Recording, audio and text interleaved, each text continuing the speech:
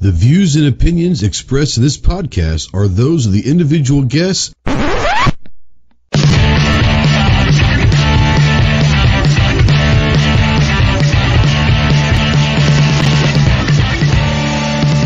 If you're a sensitive snowflake that may get easily offended, then turn this off immediately. Real truth about the gun culture and stick around. This is the Armed Citizen Podcast.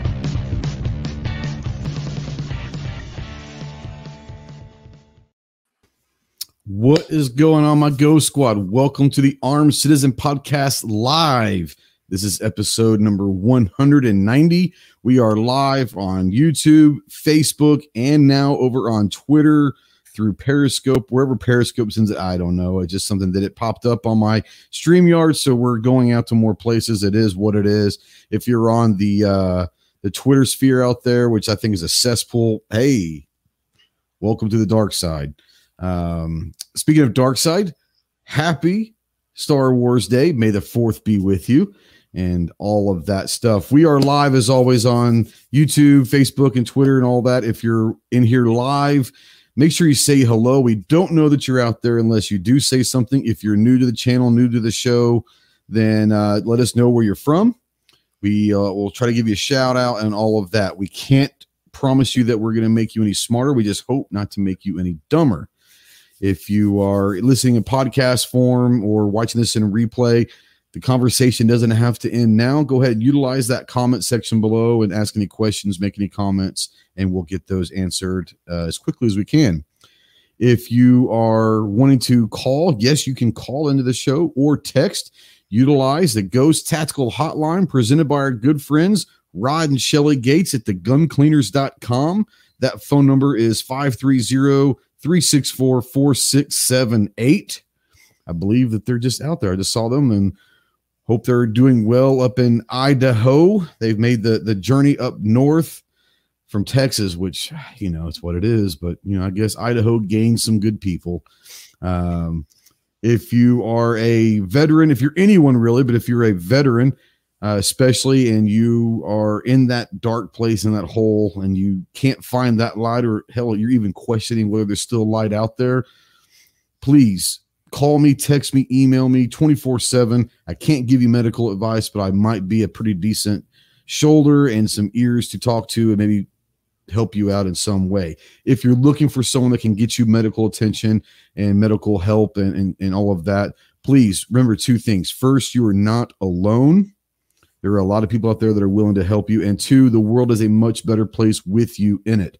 So contact the Veteran Crisis Hotline at 1-800-273-8255. 1-800-273-8255, the Veteran Crisis Hotline. Ironically, I'm wearing a bracelet here. Ironically, we were at Wanamaker, and they had a booth there. The Veteran Crisis Line actually had a booth at Wanamaker, and it was towards the end of it. And I stopped by. I was like, holy cow, what's going on, guys? And this, that, and the other. They had all sorts of stuff. And and they gave me all sorts of stuff to take home and give away. So I've got stress balls with the number on there. I've got plenty of these. I've got hundreds of these. And I've got some dog tags with the number on there. If you want any of these, send me an email and I'll get them sent out to you. If you want to give them away, I'm going to give them. If you want something for yourself, let me know. Just trying to get the message out there to as many people as we can. If you know a veteran or knows some veteran organizations that might want to give these out or whatever, yeah, let me know and we'll make sure we get some to you for sure. We are a part of the Self-Defense Radio Network, as you can see up there. If you guys are looking for other great pro-gun, pro-freedom podcasts that are in one place, check out selfdefenseradio.net and all of that jazz. So, holy cow. I keep getting worse. I used to think that I was getting better at that spiel, but I'm getting worse at it. So it looks like we've been joined by the Clover Lorian and all of that. Like I said, it is May the 4th, but let's say hey to everybody real quick. We got the Rogue Banshee in the house. What's up, Holmes? Hey, man. Thanks for having me on. It's going to be a good topic to talk about, especially with all the political environment going on. Yeah, I think there's a lot of stuff going on across the country. We're going to get into that as well. Shep, hello from Indiana. Gun lover, do not let the government run over We shall not be infringed. God save us the right to be free and bear arms. Amen to that. From Oklahoma, the Okie. This guy is royalty in Oklahoma. This guy is the man. What's up, Snob? What's this? What is today? Star Trek Day? What is Star Trek, anyways? I don't even know what this is we're even talking about. Is that what it is? That right there? Yeah. I'm not a Star Trek guy. I really never did. Be careful. I think that's a racist gang symbol. Just saying. Be careful. Very well could be. I was never a big Star Trek. I've watched maybe the last couple of the movies, and I know people have been crapping on those, but I was never a big Star Trek show or early. The only one that I ever remember watching, actually liking, it was back when I was a kid, and I don't remember which one it was, but it was the one with the guy from Mr. Rourke from Fantasy Island. He played, I can't remember what he played. Wrath of Khan. Wrath of Khan. That's right. He played Khan. You guys are probably not old enough to remember Fantasy Island. I am. But yes, Wrath of Khan is the only one of the old stuff that I remember actually liking. But I was a Star Trek. I was a Star Wars guy, and I'm sure there are people that like both. But I think most of the people, you're either a Star Trek or a Star Wars. It's the way it goes. But we do have the Clover Lorian joining us. Guns are a part of your religion, apparently. This is the way. This is the way. Yes. So, happy May the 4th, guys. I don't know if you guys, I know that I am not the biggest Star Wars nerd on the panel. I'm pretty sure I'm the second biggest. I don't come close to Clover. But I am a big Star Wars fan and all that. And so, yeah. Let's see here. J-Dub's out there. He says, hey, all. Good evening from behind enemy lines in Monterey, California. Monterey Peninsula is beautiful. Beautiful up there in the Bay Area. But it's Carmel and I'm pretty sure that's where Monterey. It's on the Monterey Peninsula, I'm assuming. But Pebble Beach and all that stuff, I believe, is up there. Beautiful, beautiful area. So, yeah, a lot of people out there, maybe some new ones out there. It's great. They're talking smack about Stargate and Battlestar. You're talking Greek to me. I have no idea what Stargate and Battlestar is. I don't know. But so before we get going into the topic, Banshee, Snob, Clover, anything happened? We didn't have a show last week. It was my 25th wedding anniversary. More importantly, it was the Battle Pup's 1-year-old birthday on the same day. My wife can't hear me because I got the door closed, so we'll just say that. But congratulations on that, the 25 years. I mean, congratulations to her for putting up with you for that long. That's the thing. but here's the thing, though. People that know us both really well know that I'm not the one to be scared of. She has that dark, evil streak to her. She runs the household. It is her casa, No, it's all good. But anything happened the last couple of weeks? I know that, Clover's diving. He's going head balls into the, oh, Lord, look at that logo. Hold on, folks. Hold on. This, my friend, the only thing it's missing is like a leprechaun-styled helmet on there. But the Mandalorian helmet. But that's pretty cool. I'm digging it. So I have a feeling that we're going to be going through a lot of these different logos throughout the night. So be paying attention to Clover's screen and the bottom right, I guess it would be. But yeah, anything happened the last couple weeks? You guys want to bring up anything that's happened, whether it's with your own channel or anything, but anything cool has happened with you guys? Feel free to just jump in. I successfully took a vacation. Hey, how about that? I don't even know what that means. Yeah, it's just I usually don't get a chance to take vacation.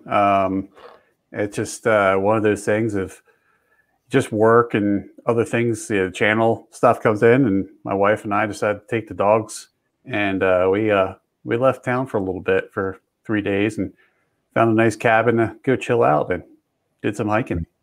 I love it.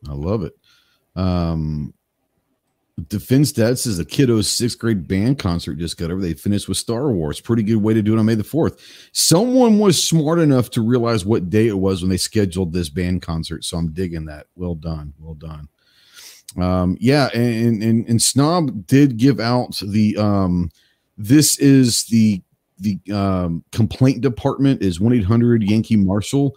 More importantly, if you have a complaint about anything that we're doing on the channel, this is real. This is not a joke. This is real. And you have to complain about something. I have no problem hearing your complaints. Just send them to shootingleftofcenter@gmail.com. And that's a real email address. It will not get sent back to you. It's a real one. That is our complaint department. And yeah, shootingleftofcenter@gmail.com is our complaint. So blow us up if you don't like what we're doing. I'm all for it. Matter of fact, the more email complaints that we get, the better, because that way we can make sure that we can fix things. Snob and Clover, you know what I'm talking about, right? Yeah, exactly. Yeah. Blow that thing up. Snob, anything going on with you? I know that you're actually putting some content out again. It's been a while. You've been working your tail off. Mm-hmm. Yeah, I got a video that'll go live later tonight or tomorrow or something. Nice. I saw Sarge put something out. It's been like forever since Sarge put something I don't know out. what happened to Sarge. He hasn't been working any extra. I think he just fell off the face of the earth, you know. Well, so I mean, here's the thing, and people don't realize that this YouTube thing is fun. Don't get me wrong, but it can take a toll, and you can get burned out really quickly. And sometimes it is nice to just kind of get away and not worry about it, and then get rejuvenized, and we're ready to go. But that happens. Anything in Oklahoma 2A before we can jump into the 2A stuff? Anything going on in Oklahoma? I mean, we just continue to be better than Texas at 2A's all. You know, we're getting right a lot now, even more stuff. You know, but if you combine with Oklahoma and Arkansas, Don't take much. Well, I was going to say, if you combine what Arkansas and Oklahoma have done the 2A just this year, I think Texas should be embarrassed. They should be. I mean, Oklahoma did not. Whenever I was, just a few years back, Oklahoma had kind of crappy gun laws, to be honest, 10 years ago. And then they've really changed a lot in the last 10 years. And I don't know why Texas isn't keeping up. Texas is known for being gun friendly, and they can't keep up. Is going purple, man. They're going purple, man. And we'll bring Clover in to rebut that statement. But Clover, for anyone that doesn't know what's going on, obviously you've been doing a lot of stuff, especially for the constitutional carry bill that's in Texas. We'll kind of kick this conversation off. And before we jump into the specifics and all that, do you want to give people out there that might be from Texas or following this, maybe an update as to where things stand? Yeah. Word on the street, we don't know yet, but it passed out of committee, the Senate committee. So it means the House has already passed it, and it possibly is going to the Senate floor tomorrow is kind of what we're hearing.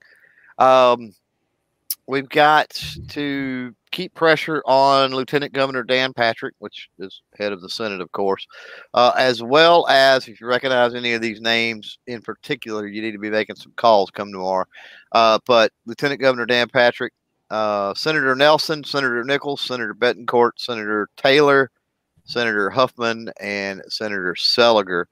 And the number for the Austin switchboard is 512-463-4630. Definitely give those folks a call as soon as you can, and repeatedly. Call them often if you must.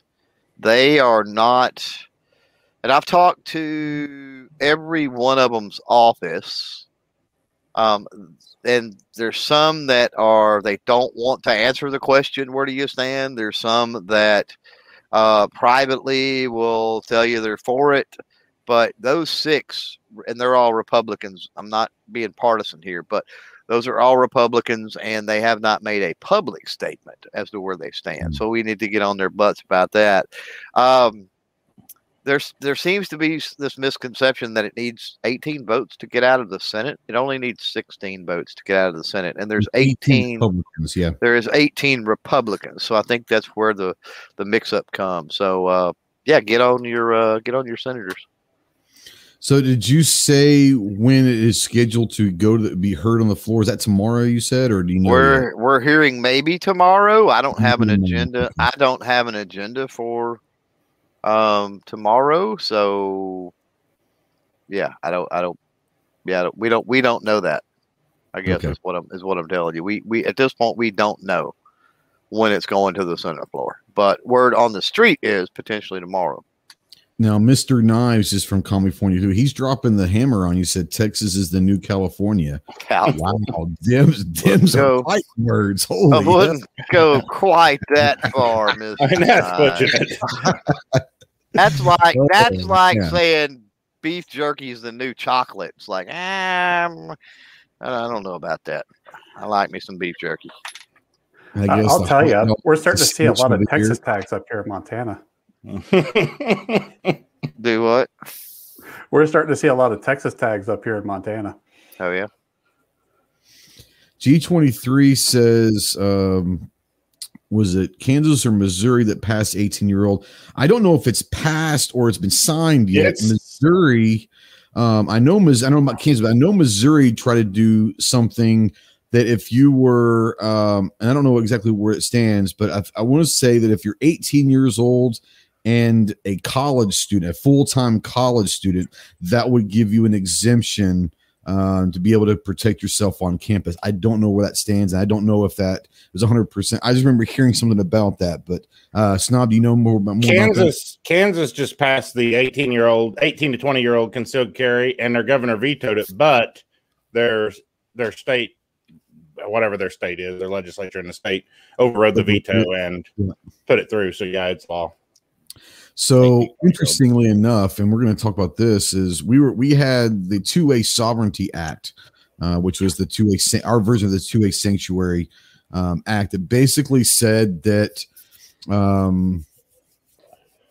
NFA, the 68, I mean, everything that is anti-gun in the federal docket is now null and void in the state of Arkansas. And on top of that, if you are found to be helping, especially if you are a law enforcement agent in the state, and you're found to be helping federal agents on anything that's anti-2A, that you could be fined, imprisoned, and all of that. It passed easily in the Senate and the House, went to the governor's desk last week, and he vetoed it. Almost 2 weeks ago, he vetoed it. The Senate came back and overrid it with only like 2 people voting nay. Went to the House, and this is where it got interesting, is our session ended on Tuesday at midnight. And we do every other year, whether it's fiscal, legislative, and so we would have to wait for 2 more years to get back into a legislative session. With that being said, at like 7 o'clock at night, they decided they were going to put up a new bill.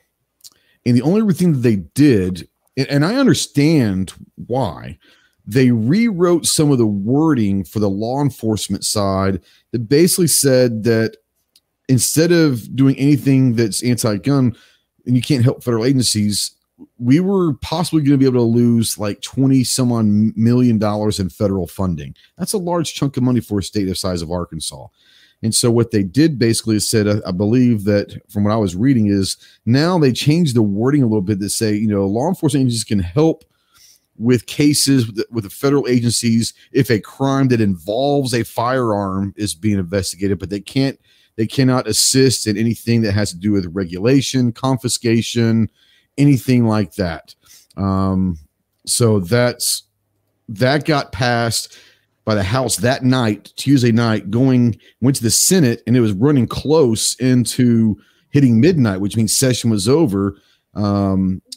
Governor put them, I think, in special session, and it passed out of the House, and now it's on the governor's desk. And he had said that if they change the wording a little bit, he will sign it. So that's positive. So, where we're going to go with this, first of all, from the okay state of Ohio, what's up budget? I'll take it. I love Cincinnati, but I've never been anywhere else in Ohio, so I don't know. I'll take it. Hey. Cincinnati is northern Kentucky, basically, Yeah, pretty much. Pretty much. Hey, thanks for the invite, man. Sorry I'm late. I was uploading a video and kind of, I kind of couldn't. I didn't get it done in time, so. But I'm here now. Yeah, I appreciate it. Clover, Regnick Boy says Texans vote Chad Prather for governor. Does that name mean anything to you? That's the cowboy hat wearing dude hooked up with the Blaze, and no, thank you. Okay, I didn't know, and there you go. I'm a Texan, but I haven't lived there in 18 years, so I don't know who all the. I mean, don't get me wrong. I mean, would I take him over many other people? Yes, sure, yes, sure. But he's. I don't know. I don't want to turn this conversation off of 2A and onto other things, but into a Texas chat. We don't either. Well, what I'm saying is this is a 2A thing, right? We're talking about 2A sanctuary and other things. And my issues with him are not 2A related. Let's just put it that way. Gotcha. So the discussion is going to come. Obviously, since the beginning of this year, it's been awesome. And we saw this coming, at least in Arkansas. We saw stuff building up over the last several years. We went from concealed carry permit to an enhanced concealed carry to then dropping, basically making the permit renewal fees like non-existent, like $25 for 5 years. So there are steps, and then we go to constitutional carry. So we did it incrementally, which I thought was a great thing. Instead of trying to keep pushing constitutional carry down the throat and keep getting voted down, we went it step by step, just how the Dems do a lot of stuff. Just death by 1,000 cuts, and then it's worked. So let me ask this: when you were doing those incremental steps, because Texas has worked the same thing for years. Yeah. Constitutional carry was always something put forth and on the table, correct? Mm-hmm. Yes. So it's like here's our Hail Mary card. But you know what? We'll take this over here. And that's a play that the left does to us all the time, right? Yep. Assault weapon ban, right? And then they go, oh, let's just get rid of pump stock. Every Congress session, everyone. And you're right. This is the playbook that the left has used for decades. They'll throw the Hail Mary pass, but at the same time, they're also handing the ball off and getting a yard here, getting a yard there. Yep. And that's how they've won. Is the Hail Mary not the side distraction that the magician's using? We're gonna distract you over here, but this is what we're really doing. It's the pump fake while they're getting 2 and 3 yards at a time is what it is. Yeah. To put it in bullfighting terms, it's the red cape. Behind that red cape, when you're looking at the red cape and charging at the red cape, they're going to stick you in the side with the sword when you're not looking. And that's exactly what they've been doing. They've been giving us the death of 1,000 cuts. And before we know it, our rights are the equivalent of down about 6 pints of blood and we're ready to die. So that's true. That's true. But the opposite can be said as well. We're utilizing those tactics effectively, as Ghost mentioned in Arkansas, as we are here in Texas and Oklahoma and other states. We're using those same tactics effectively. So what we've got to do is we got to keep our eye long term. There's people that will say, and I'll use the constitutional carry in Texas as an example. There are people that say there's like 4 or 5 amendments. If those amendments get in there, I don't want it. You know what? I don't care if they put every one of those freaking amendments in there. Pass the freaking bill. In 2 years, we can go back and we can whittle away and readdress some stuff, but pass the stupid thing, right? I'm not an all or nothing person. And unfortunately, we've got people out there that can't see the forest for the trees. They get all huffy over one little thing, and they don't see that if we can just get the ball and move it forward, how often does government rescind legislation? Almost never, correctly? Yep. Correct? Hard to do. Yes, it is very hard to do. The key, knowing that, and everybody knows that, once they enact legislation, it's there for frickin' ever. And everybody knows this. So the smart play is to get it passed. It won't go away. Can it be changed and whittled at and modified? Sure, the governments do that all the time, but they'll never take it away if we can ever get it. That's exactly the strategy we had to adopt here in the wonderful state of Ohio to get concealed carry. The first concealed carry bill we had was absolute piece of dog vomit. But you know what? It's pretty stinking good now because they kept going back and tweaking this and taking that out and putting this in, and now it's pretty doggone good. So I agree wholeheartedly. Jump snob. Clover, what you were saying about that, like last year when our constitutional carry passed, they threw an amendment in there that kept you from being able, if you did not have a permit, from being able to carry in a restaurant that served alcohol. Everyone hated it. Of course, it's dumb because if you have a permit, you're fine. Yep. Well, this year, that was one of the first bills they got signed, was to get rid of that and clean it up. Yeah. And it was no trouble. Yep. Yeah, we used to have the same retarded stuff. And you know what happened to it? Eventually, it got gone. So, yep. So that's one of the things that we were in, and that's where the enhanced permit that I have, instead of trying to amend that concealed carry law, what they did about 4 years ago was create an enhanced carry permit that costs you $15 once for the rest of your life.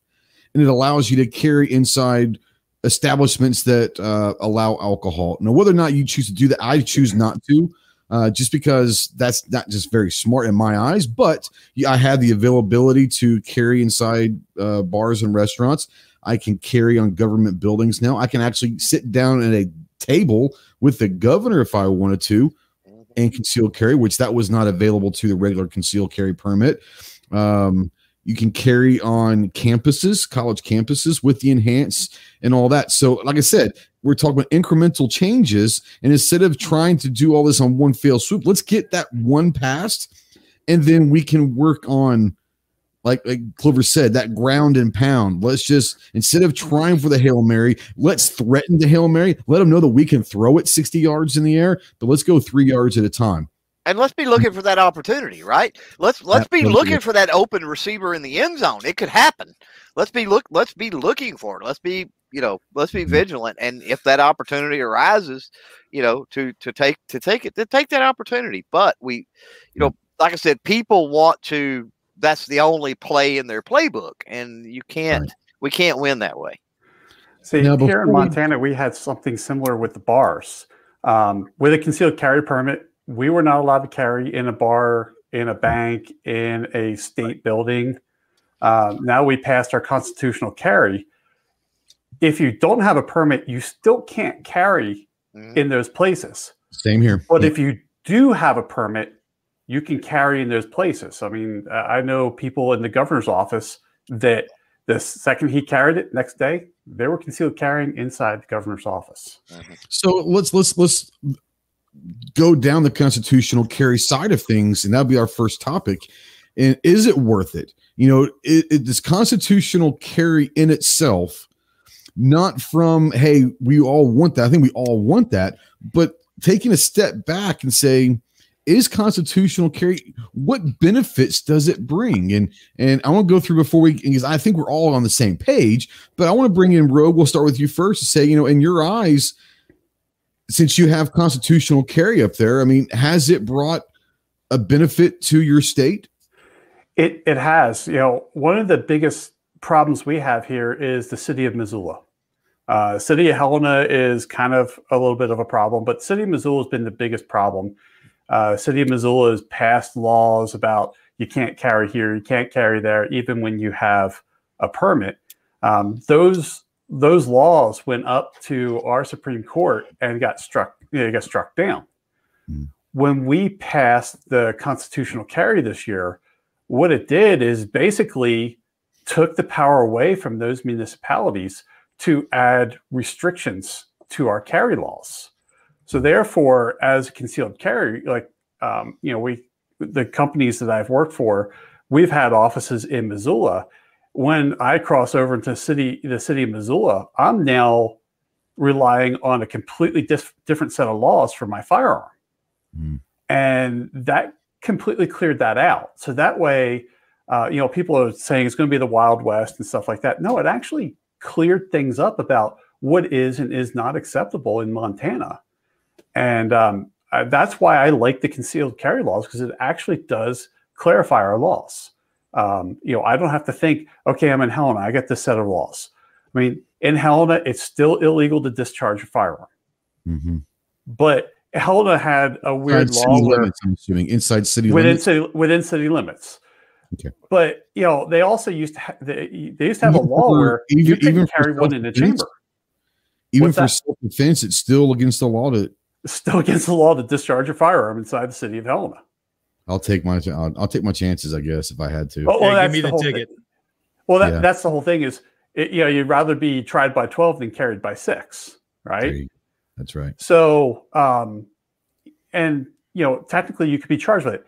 Very rarely would it ever happen because if it was ruled as self-defense. But our laws are now even. It's still illegal for me to discharge my firearm inside the city of Helena. But now, like I said before, they used to have a weird law where you couldn't carry with one in the chamber. You couldn't have one in the chamber in your house. Are they going to come and check? I mean, come on. Well, basically, it would be a traffic stop. And if you had a firearm and they took the firearm from you, and first thing they do is clear the firearm. First of all, you're taking my firearm from me. Yeah. Don't think so. But what it's done is it's now kind of cleaned up all of our laws. When we passed the constitutional carry, the city of Helena, they freaked out because all of a sudden a lot of their ordinances became null and void. Sure. And they needed to clear some of these ordinances up. The chief of police in Helena went to even before it was signed, said, you guys need to be ready for this. There are ordinances even we as the police officers don't enforce. If we run into something like this, we flat out don't enforce it. But now it's illegal. So you guys need to clean that up because I'm using discretion not to enforce it. But if for some reason it ends up in court, we're in trouble. Yeah. So the city of Helena had to clean the things up. Missoula fights every gun freedom thing, but they kind of got held. They got held, or they got taken out to the whipping post on this thing. Nice. Now, Regnick Boys out there says, I talked to a cop on why he didn't like constitutional carry. He said with the license to carry, they run your name and know that you might have a gun without. They have to assume that everyone is carrying. What do you think? I think that's a valid point. I mean, no, it ain't. Nope. Negative. Hold. Can I finish my damn statement here? No. Sure. No. Sure. Go ahead. Denied. I think that's a valid statement coming from a police officer, coming from the mindset of they might live in an area that gun violence, gang violence is escalated. I can see where that point might be coming from, but that is a specific instance of where you live. Now, we'll go to Budget since he was in the law enforcement community for a long time. What say you? I say it's not a valid point because they already have to assume that. Yep. If they have even the tiniest sliver, thin inkling of a brain and a survival instinct, they damn well better assume that everybody has a gun unless they're proven otherwise. That's my point. Absolutely. So whether you have a license or whether it's a constitutional carry, because, remember the whole thing about criminals is they don't obey the law. Yep. That's right. That's the thing. You're not worried about the ones that are legally carrying. Yeah. So this hinges to me when I look at his question, right? I got to scroll back up so I can see it. So he says, I can put it back up. They say when they run your name. Okay. Well, they don't. I got a license to carry. The dude standing next to me don't. We're both carrying. I'm going to give my license. First of all, well, no. Follow me down this road. We're not in the car. We're just standing on the street. At what point have we done something that officer wants to figure out who we are? First of all, that's first of all. And at that point, it doesn't matter. He doesn't know because he hasn't gotten our license to know that it's tied to or whatever, or our name to know that either one of us is tied to a license to carry. Yeah. If you're talking about a situation in a vehicle, right, you don't know either until you walk up and get the person's driver's license and run back and run it. You don't know. And in Texas, we have castle doctrine, and somebody without an LTC can have a firearm in their car just as easily, legally, just as easily as some with. There's no delineation. There's no distinction between the two until there's already an interaction with an officer. So it doesn't make any sense. In some places, they can run like Ohio, they can run your license plate and know if you have a concealed carry license. Assuming but that assumes that you're obeying the law. That assumes the one that is registered who's the one driving. There's that too. In Oklahoma, I don't know about other states, but in Oklahoma, even if you run their DL, their license plate, anything, it does not show their concealed carry permit. That does not come up with it. That is a total separate system.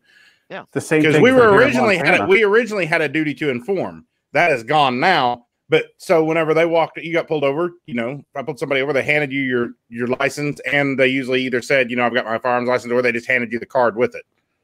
The concealed carry permit. But there's no way to know other than that. Do that. I always do, but they're tied in here in Arkansas because our state police is the one that issues our concealed carry permit, and it's actually they use the exact same picture that's on whatever on file. Your picture on your driver's license is also on your concealed carry. It's the same. They just pull it from the database, so the cop knows when they pull you over in Arkansas whether or not. But I give my license and my permit and say, "How you doing, sir? Before we get going, I want to let you know that I am a licensed concealed carry permit, and I am carrying.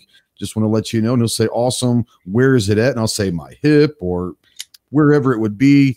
He's like, "Sounds good. Just don't reach for it. We're all good to go." Boom. Never had a problem ever. Never, not one problem. You go further than me because I typically just hand them the license and then wait for their cue.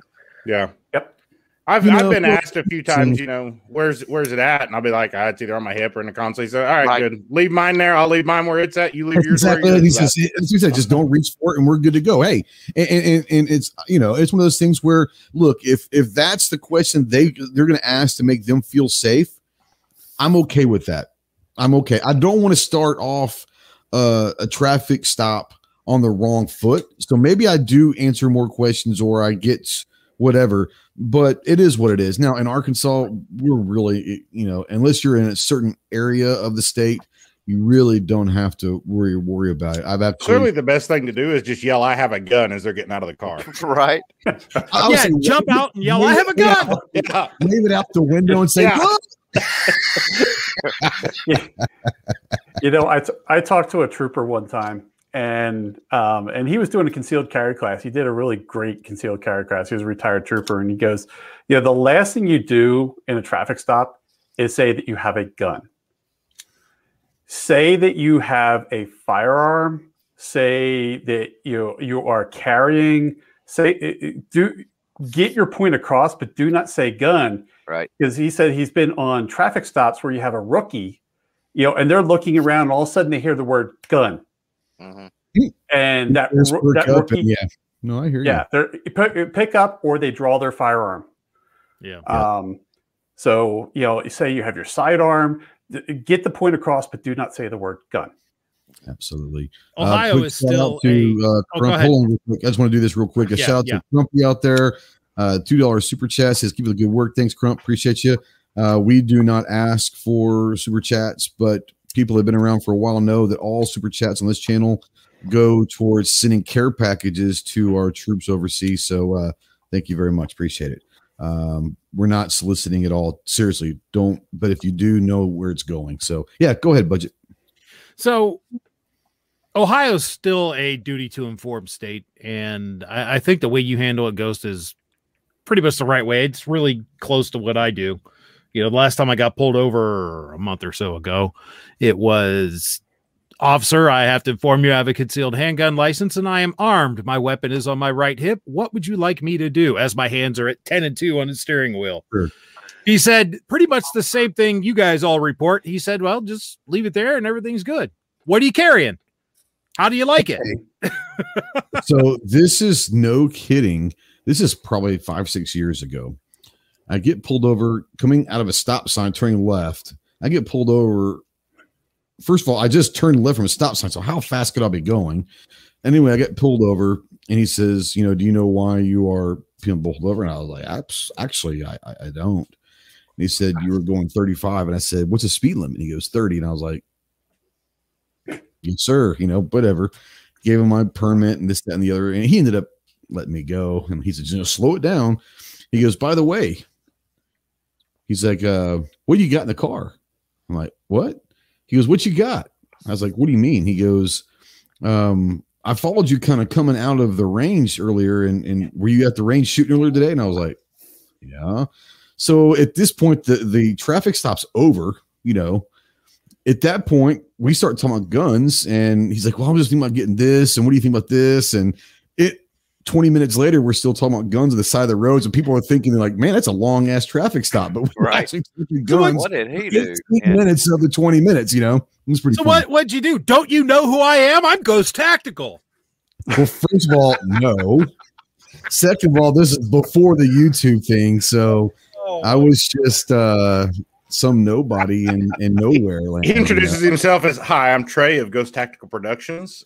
That's it. You don't know that? Doesn't everybody do that? Oh, it's just me? Oh, my bad. Yeah, you're like, okay, good for you. Who the hell is Ghost? No, so what I do now is I hand my driver's license, my concealed carry permit, and a business card. I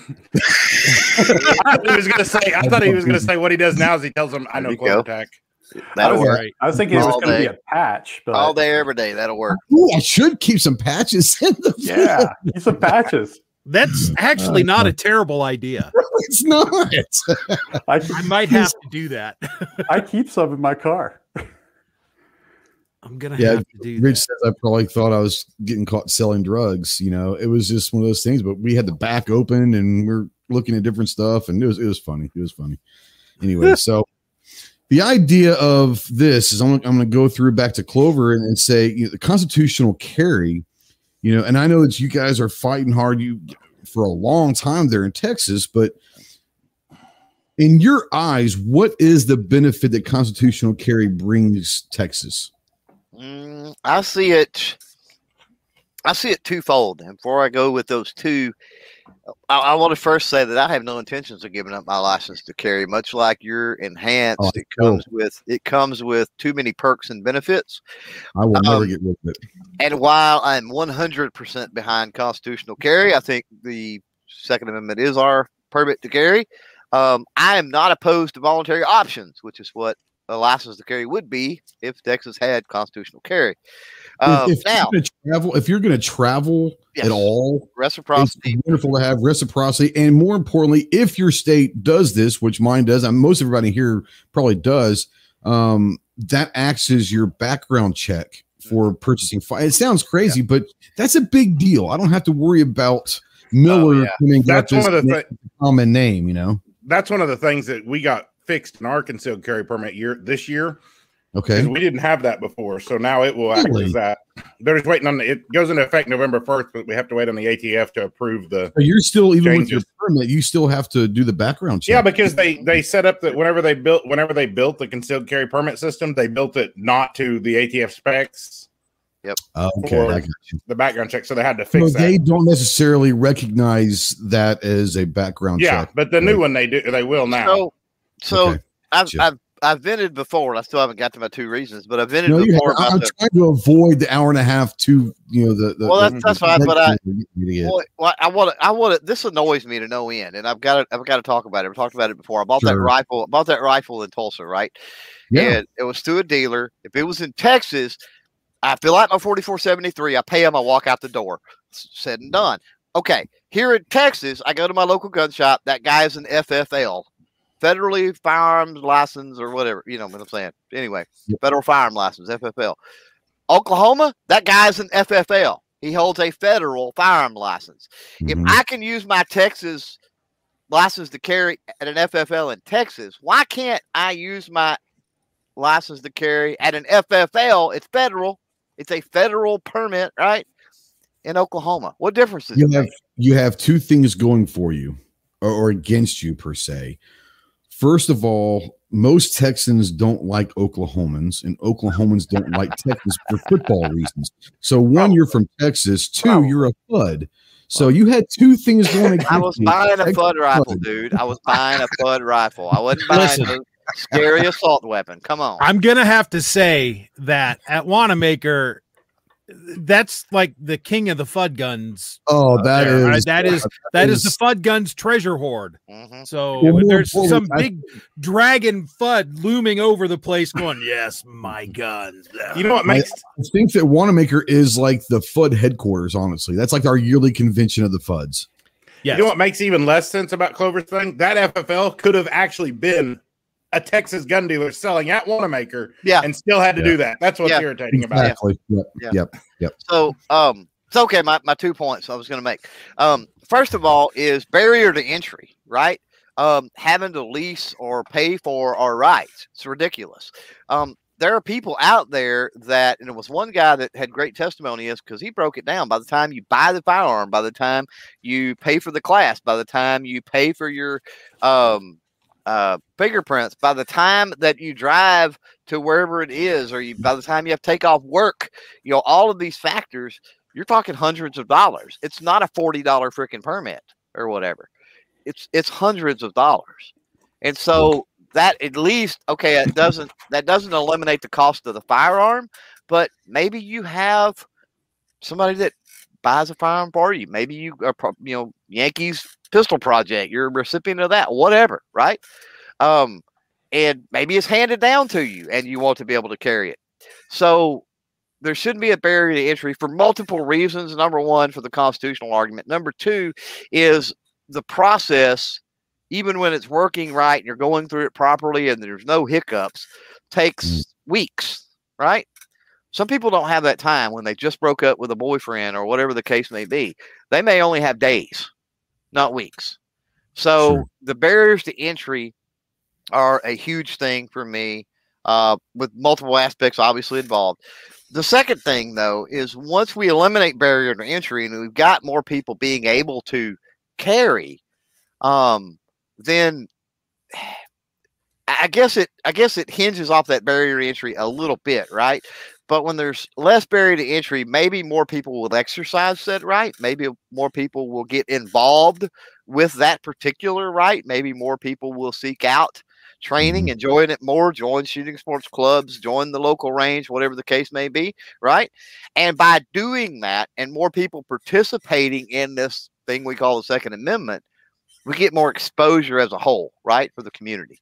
Budget's lost his mind. What was wrong with you? I think he had a stroke. I think he did. Before you move on, thank you, Budget. Appreciate you helping. I'll keep the good work. $50 super chat. You sure that wasn't 50 cents and he pressed the wrong button? It was the same. Here's the problem.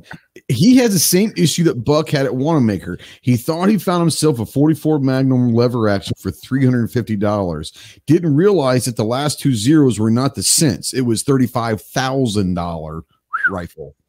So I think Budget tried to make it 50 cents, ended up being $50. But dude, you give this super chat money to good causes, so appreciate why not?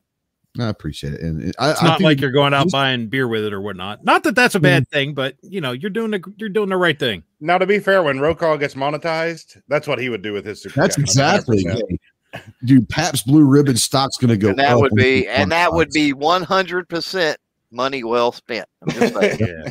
Well, here's the thing. He can still write that off because he utilizes that boost to make money on the ransom rate. Yeah, that's right. That's right. It's a tax write-off. It's a business expense. Absolutely. Yeah, Bucks, I got excited. He goes, dude, I found one, $350. I said, that's $35,000. Those last two zeros are not the cents. Those are part of the dollar sign. He's like, oh. Anyways, go ahead, Clover. My bad. I think Clover got his feelings hurt. It's okay, little buddy. No, I didn't. No, I was done. My 2 points were summing them up was the eliminating barrier to entries for exercising a right, and more people exercising said right. Hopefully, we'll grow our ranks as a community and have more people fighting for our rights. So there we go. Normalize society a little bit, right? Constitutional carry should be the norm, right? Not the exception. I mean, come on. I agree 100%. We're only 49 minutes in, and Clover's already made his 2 points. This is a record. This might be the shortest podcast that we've had. Oh, that particular issue. Hey, so at this point, I'm just going to boot him out to where he can't make any more points.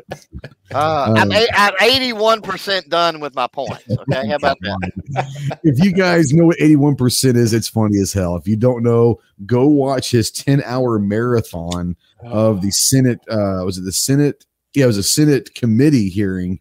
Moms Demand Action were there, and every single one of them were wearing their buttons, their T-shirts, and there was some erroneous poll that they were using that says 81% of Texans do not want constitutional carry. which actually about 91% do, but they probably pulled like 7 people from like the Moms Demand Action people out in the crowd. So who knows? Shout out to Stephen Elder. Appreciate you. Appreciate you. He's talking earlier about he made it another day in Seattle. So hey, that's a positive thing in itself. Right. Yeah. Now I'm gonna go to Snob real quick and say, you guys have had constitutional carry now. Since the inception of the constitutional carry, have you noticed anything? I mean, is there any changes really? I mean, has there been a dramatic drop of people not getting their permits, or is it about the same? Or There's what? been blood in the streets. It's been crazy here for the last 2 years. It's wild West. Wild West. It's the Wild West. No. And actually the news just like 2 weeks ago, whenever they were talking about doing the updates to the constitutional carry bill, had went out and talked to a trainer at what is that? Oklahoma Shooting Sports Center, whatever in Tulsa, the big indoor U.S. Shooting Sports Academy. Yeah, that's it. I've been there many times. They're great range, actually. But yeah, go ahead. Well, they went out and talked to a trainer there and interviewed him, and he said actually, since constitutional carry went in, he has seen a big uptick in concealed carry classes. He said now that there's not an uptick in permits getting issued, but people are going and taking the class that's $50 versus because our permit system's high. And they're trying to get that fixed. That's going to be on next year's thing, is to get the permit cost down, because I think in total you're right at $200 by the time you get one here. Holy cow. The first time. After that, it's only like $85, but it's high. So they're trying to get that fixed next. But they're seeing a big majority of people that are going ahead and taking the concealed carry class just to learn the ins and outs of it without getting a permit. And that's one of the big good things. That's very similar here, since late 2019 is when we got the constitutional carry. We're seeing more concealed carry classes happening, and I haven't seen the exact numbers, but I want to say that there actually has been an uptick in concealed carry permits. Just because I think people first, they put the prices in half. So it's like $50 to get it and $25 to renew it for 5 years. So it's nothing. So that probably did help, but we have seen a lot of increase in concealed carry classes. And I want to say that our permit numbers are up, even though we are constitutional carry, which is kind of interesting. What's this say? Okay, yeah, Clover, before we move to budget, you said you want to talk about the uptick. Oh, you don't have to do it. We can do it. We can do it later. I was just making a note so I didn't forget. Oh, okay. All right. Well, I'm going to go to budget before, and we'll come back to you here in a second. See how it works, Snob? He finishes 2 points, but now he's going to have to answer everything. He's got to reiterate on the point. Yeah, I absolutely. Yeah. J-Dub says $200. That's all. Ours in California is with training, background, and interview with the sheriff is $700. That's if they allow it, first of all. That's if you have I was going to say, and even then, you might not get it. Exactly. Yeah. So, budget. I know that you guys in Ohio do not have constitutional carry, but you're working on it. Do you know what? So, for the political standpoint, what are the talking points for the discussion points to go constitutional carry? Like, what are the talking points that they're trying to convince people this is a good thing? Well, number one, it's demonstrate the benefits that it's already had everywhere else that it's already happened. Demonstrate the fact, bring out the actual facts, the actual statistics, the actual numbers that show that there will not, in fact, be blood in the streets. We kind of have already a halfway edge on that, because open carry is not regulated in Ohio. Anybody that can legally own a firearm can openly carry it down the street without a permit, without a license, without a background check, without permission, without anything. You just strap it on, sling it up, walk on down the street. It's not a big deal. So we have that in our favor. The antis are using, of course, the same arguments they were using in Texas, the same arguments they used everywhere where they try to oppose it. So, yeah, Rhino DeWine will try to squash that for Ohio. Absolutely. He is not a friend of the Second Amendment. Is that your new governor? Yeah. Okay. Yeah. Hopefully he will go bye-bye here in the next election. They're trying to primary him out. Yeah. I'm hoping it happens. Sure. Now, Rich is talking about in Virginia, they're doing thing where veterans get their permit fees reimbursed. So that's a bill here in Arkansas. We've had a hell of a year for. We started out with like the very first thing that was signed. One of the very first things that was signed by the governor this year was the Stand Your Ground law, which before we had the duty to retreat. We now have Stand Your Ground here in Arkansas. It includes basically also a Stand Your Ground and Castle Doctrine all in one, which is great. Then we went with right after that. There's a whole lot of stuff. There was like 6 things that happened. One of them was so prior, if you were active duty military or a current law enforcement officer, you didn't have to pay for your permit fees. I think that's probably uniform around most states and all of that. But the new one says that if you were retired law enforcement or a veteran, you no longer have to pay for your permit. So that's nice. Not that the $50, it's actually $25 for 5 years is a whole. Actually, I've got to get mine done this week. My renewal, mine runs out in July, but my guy's like, hey, I can meet you out at the range. I'll take, do it right there. I said, hey, perfect. But yeah, it's kind of cool. There's a lot of stuff going on. And what I want to talk about next is the ideas of why is it important, not just for for being able to carry without a permit. And we're going to talk about constitutional carry along with 2A sanctuary states and all that. But the cool thing is I think as of right now, there are 20 states in the union that have constitutional carry or permitless carry, however they word it, but constitutional / permitless carry. Texas would be the 21st. Now, the reason why there are 2 reasons why I think that Texas passing this is important is, well, there's one, I'm from Texas, but I don't care at this point because I don't live there. But I think what it does is when Texas does something, there's a ripple effect with a lot of other states that say, hey, if Texas is on board with this, might be a decent idea. So that might get more states to sit there and say, let's try this. Let's become the 22nd, 23rd, 24th, 25th. Now, obviously with Texas coming in, hopefully they do pass it. You're not going to have the numbers as far as having the majority of states with constitutional carry, but with adding Texas, we already have Alaska, but with adding Texas, we by far have the majority of the land mass of America now under constitutional carry. And why that's important to me is with constitutional carry and these 2A sanctuary bills and all of this stuff adds up to a big FU to the federal government. I think what the biggest point that all of this has to make is, for some reason, and I don't know if this was calculated, I don't know if the governor's talk, maybe it was an RNC type thing saying, hey, in 2021, that's going to be the year of the state level 2A stuff. I don't know, but a lot of states are doing a lot of cool 2A stuff this year. And I wonder if that's because they're saying enough's enough. The message that it sends is to the federal government, especially if Texas gets on there. Now, the vast majority of land mass in America is under constitutional carry. What message does that send to DC?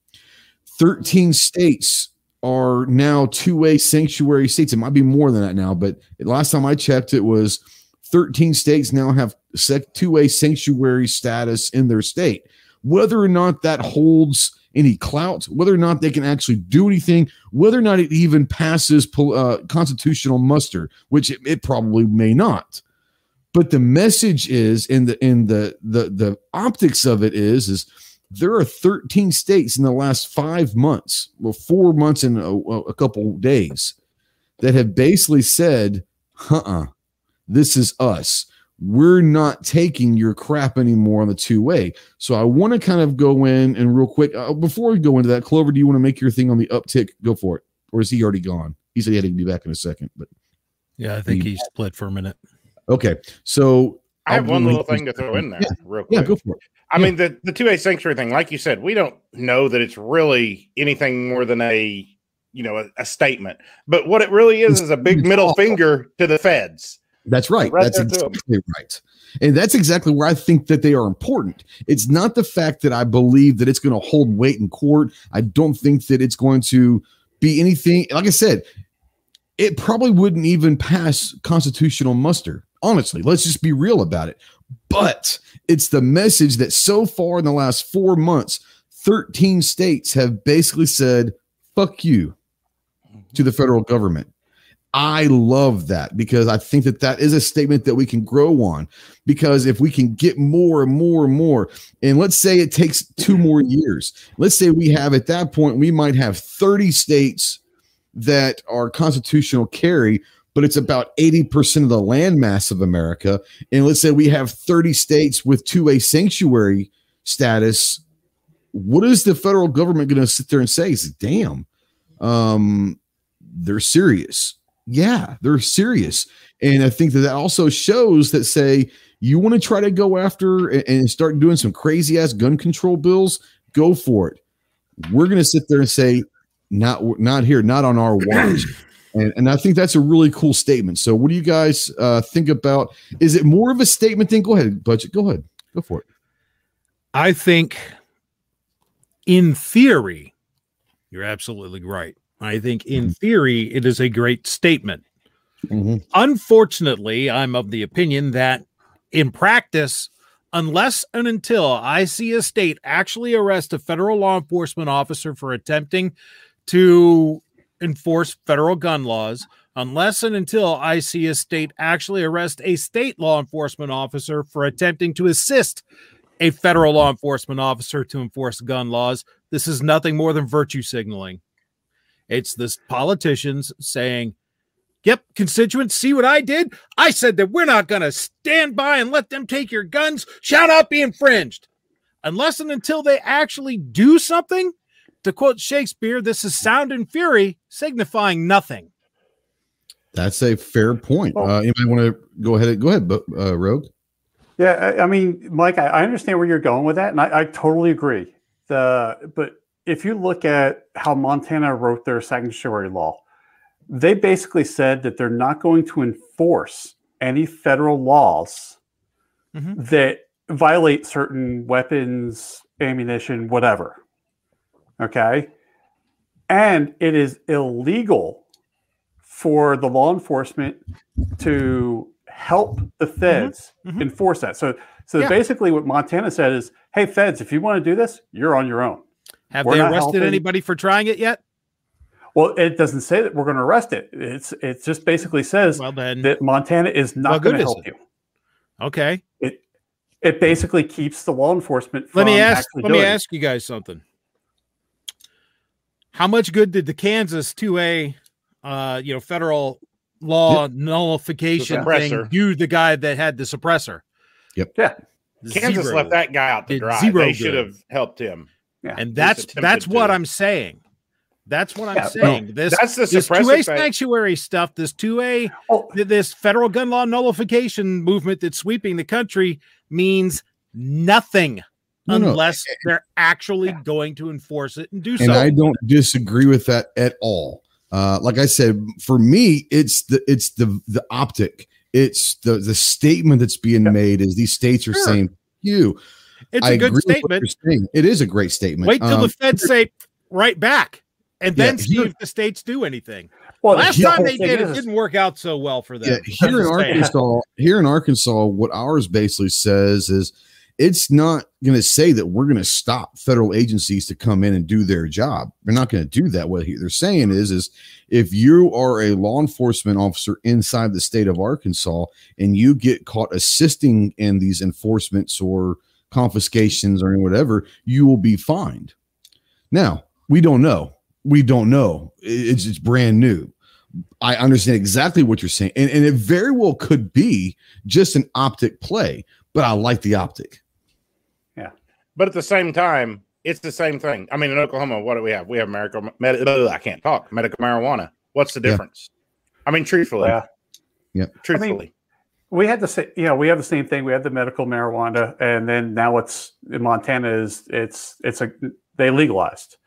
But if you go back, I think it was 10 years ago, we passed a law in Montana that basically says that if a firearm is made in Montana, sold in Montana, that the federal government has no jurisdiction over it. we lost really bad in the federal court system on that one. Because, the whole law was written that the federal government can only regulate interstate commerce. If it's made inside the state, doesn't leave the state, and sold inside the state, then they had no jurisdiction. They got overturned. It very well could be that these 2A sanctuary states, state laws will get overturned. When we passed ours, I totally expect that ours would get overturned in a court battle. There's no doubt about it. And it's like what Trey was saying. It's the ultimate finger to the government. It's these states are going, hey, federal government, you're overstepping your boundaries. Originally, this is the purpose of the state, is to run our domestic problems. You need to stay out. Your job is to protect the country, not our state. Well, back on that suppressor thing, I think those laws are bad for gun owners, truthfully, because of what I see happen in Kansas. And I know Clover can speak to it. I know there's one going in Texas right now. Yeah, it's almost like an entrapment law. Like people get overly confident and then they're screwed. Because the guys in Kansas, technically, I read a lot about the story in Kansas. Those guys were 100% within Kansas law doing what they were doing.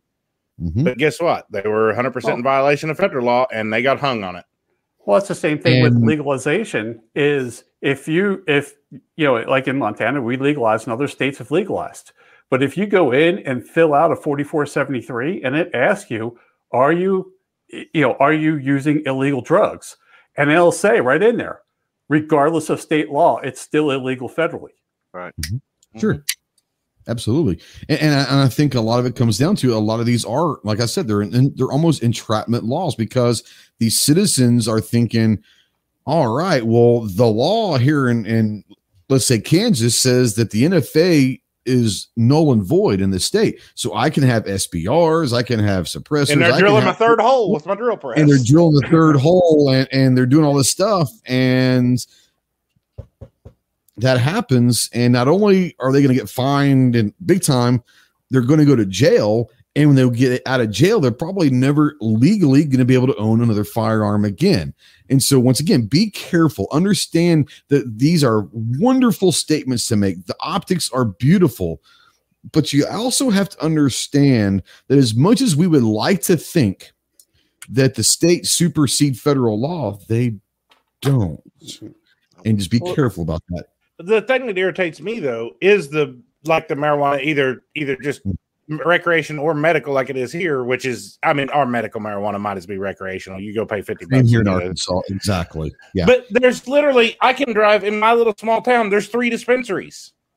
The feds aren't touching those, and they can walk in there and touch those. They're not touching those. But dude, in Claremore, there were like 500. Oh yeah, there is in Claremore for sure.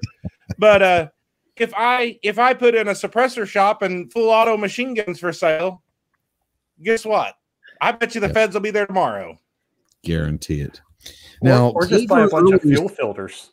Yeah, there you go. So Clover was talking about he'd already made his points. In our private chat, he's got 37 different points now that he wants to make. Hey. So you've got 11 minutes to make your points. I don't need 11 minutes. 11 minutes total for the rest of the stream, or 11 minutes in a row. You got to clarify there. We're talking all this political speak. Good Lord. All right. We can all lean back and take a nap now for a minute. Yep. So I'm not even going to touch. Well, I'm not going to touch what I was going to bring up earlier, maybe later in the thing, but I do want to hit on after hours. He's going to. I want to hit on what we're talking about now with this. There's a couple things. First of all, the Texas,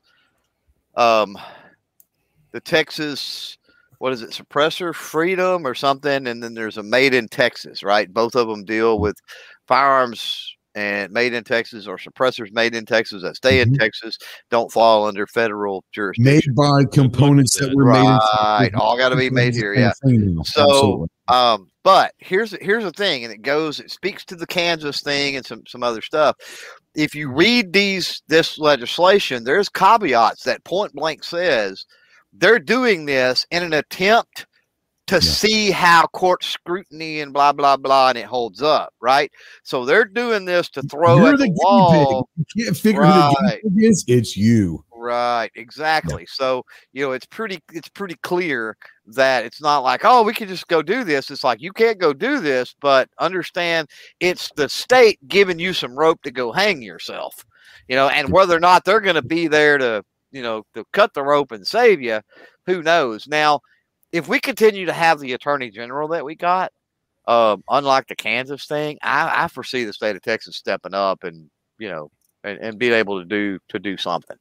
Well, that's a valid point, because even Snob was saying that the state of Kansas left that dude hanging out and dry. Yeah. So, yeah. I mean, now whether or not it would have made any difference, once again, we're talking optics here. It would have been nice to see the state of Kansas at least try to say, hey, we're going to help you with this and all of that. But which, if I remember right, they ended up basically pleading that down to just misdemeanors for those guys. But still, It's the principle. They should have done something. They could have done. I am not a test case. And as long as it's a misdemeanor, and as long as it's a misdemeanor that does not get you, banned from owning firearms the rest of your life, right? Which would be ridiculous if that happened. Then that's sometimes that's the price you have to pay, unfortunately, for a test case, right? I mean, how many pilots have died, right? Test pilots trying to test new rockets and new jets and new things. I mean, it happens, right? It's just a part of the game. To speak to the overall nature, I agree that it's political posturing. Mm-hmm. But it is, and it doesn't hold. I mean, the federal government can do whatever they're going to do, but here's the thing: this come about because of the sanctuary, what am I thinking? The illegal alien, the immigration sanctuary states, right? Sure. That's where this evolved from. So first of all, kudos, because we're using leftist tactics for our own agenda. So we got to realize that. While I don't agree necessarily, I don't think the political posturing is that effective. Kudos for learning and utilizing other tactics, right? The other thing is it's working to an extent on the immigration front. So why? Well, I think it has to do with the people that we have in office and or the people that we have at the head of some of these bureaucracies, right, that control things. In other words, if we had a more pro-2A friendly president who is head of the executive branch, who is the head of these three-letter agencies, obviously, if we had a more pro-2A president, and then we had some of these state freedom, state sanctuary 2A bills, right? Would they hold more weight? Would we be able to get away with more when there is a pro-2A executive at a federal level? And I think the answer to that is we probably would be able to, just like we see immigration being able to be circumvented or whatever when we've got pro-illegal immigration, right, politicians in those roles. Absolutely. G23, I think he's talking about the care package. I mean, the average cost, they say, is about $15. So they say it's about $15 for a care package. So there you go.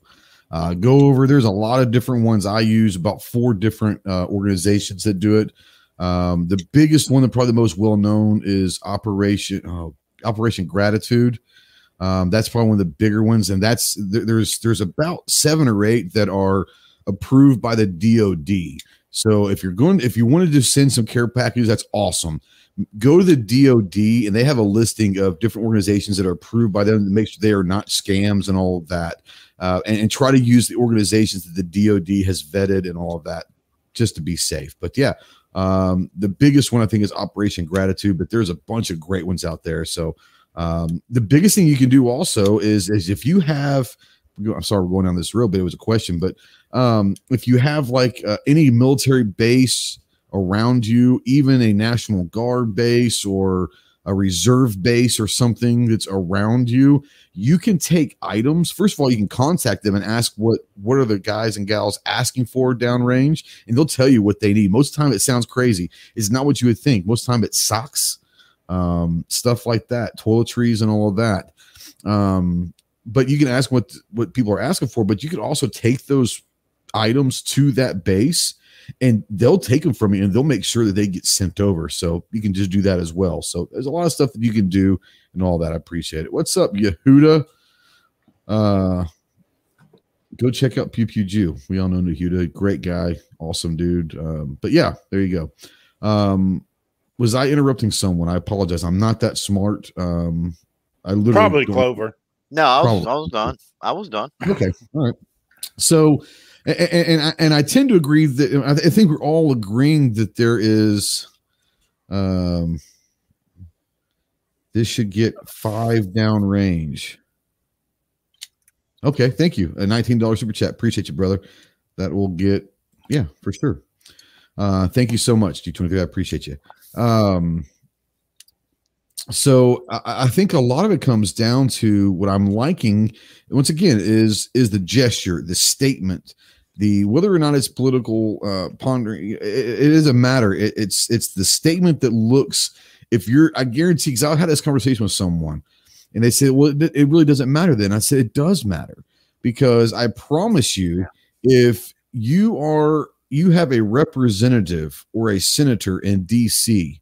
that may be anti-gun, or maybe I'm not going to say a Democrat, but it may be anti-gun or tend to lean the anti-gun route, and they see that their state has passed constitutional carry, they've passed a 2A sanctuary bill, they have all these different things at the state level that are being passed.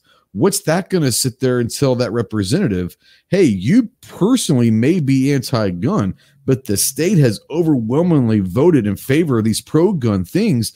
That might change how they feel at the federal level, knowing that if they continue to go anti-gun, they may not get reelected the next term. So it does play a role at the federal level, even though it might be just statements and all of that.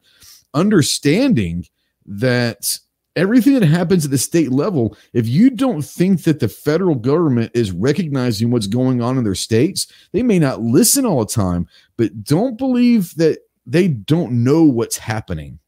And so there's something to be said about that, especially a state like Texas, where there's the vast majority of the land mass of Texas is probably very conservative. Unfortunately, just like in most states, the urban areas are typically going to be at least liberal leaning. But if states are overwhelmingly passing these things and they're overriding vetoes, our governor is not very popular right now.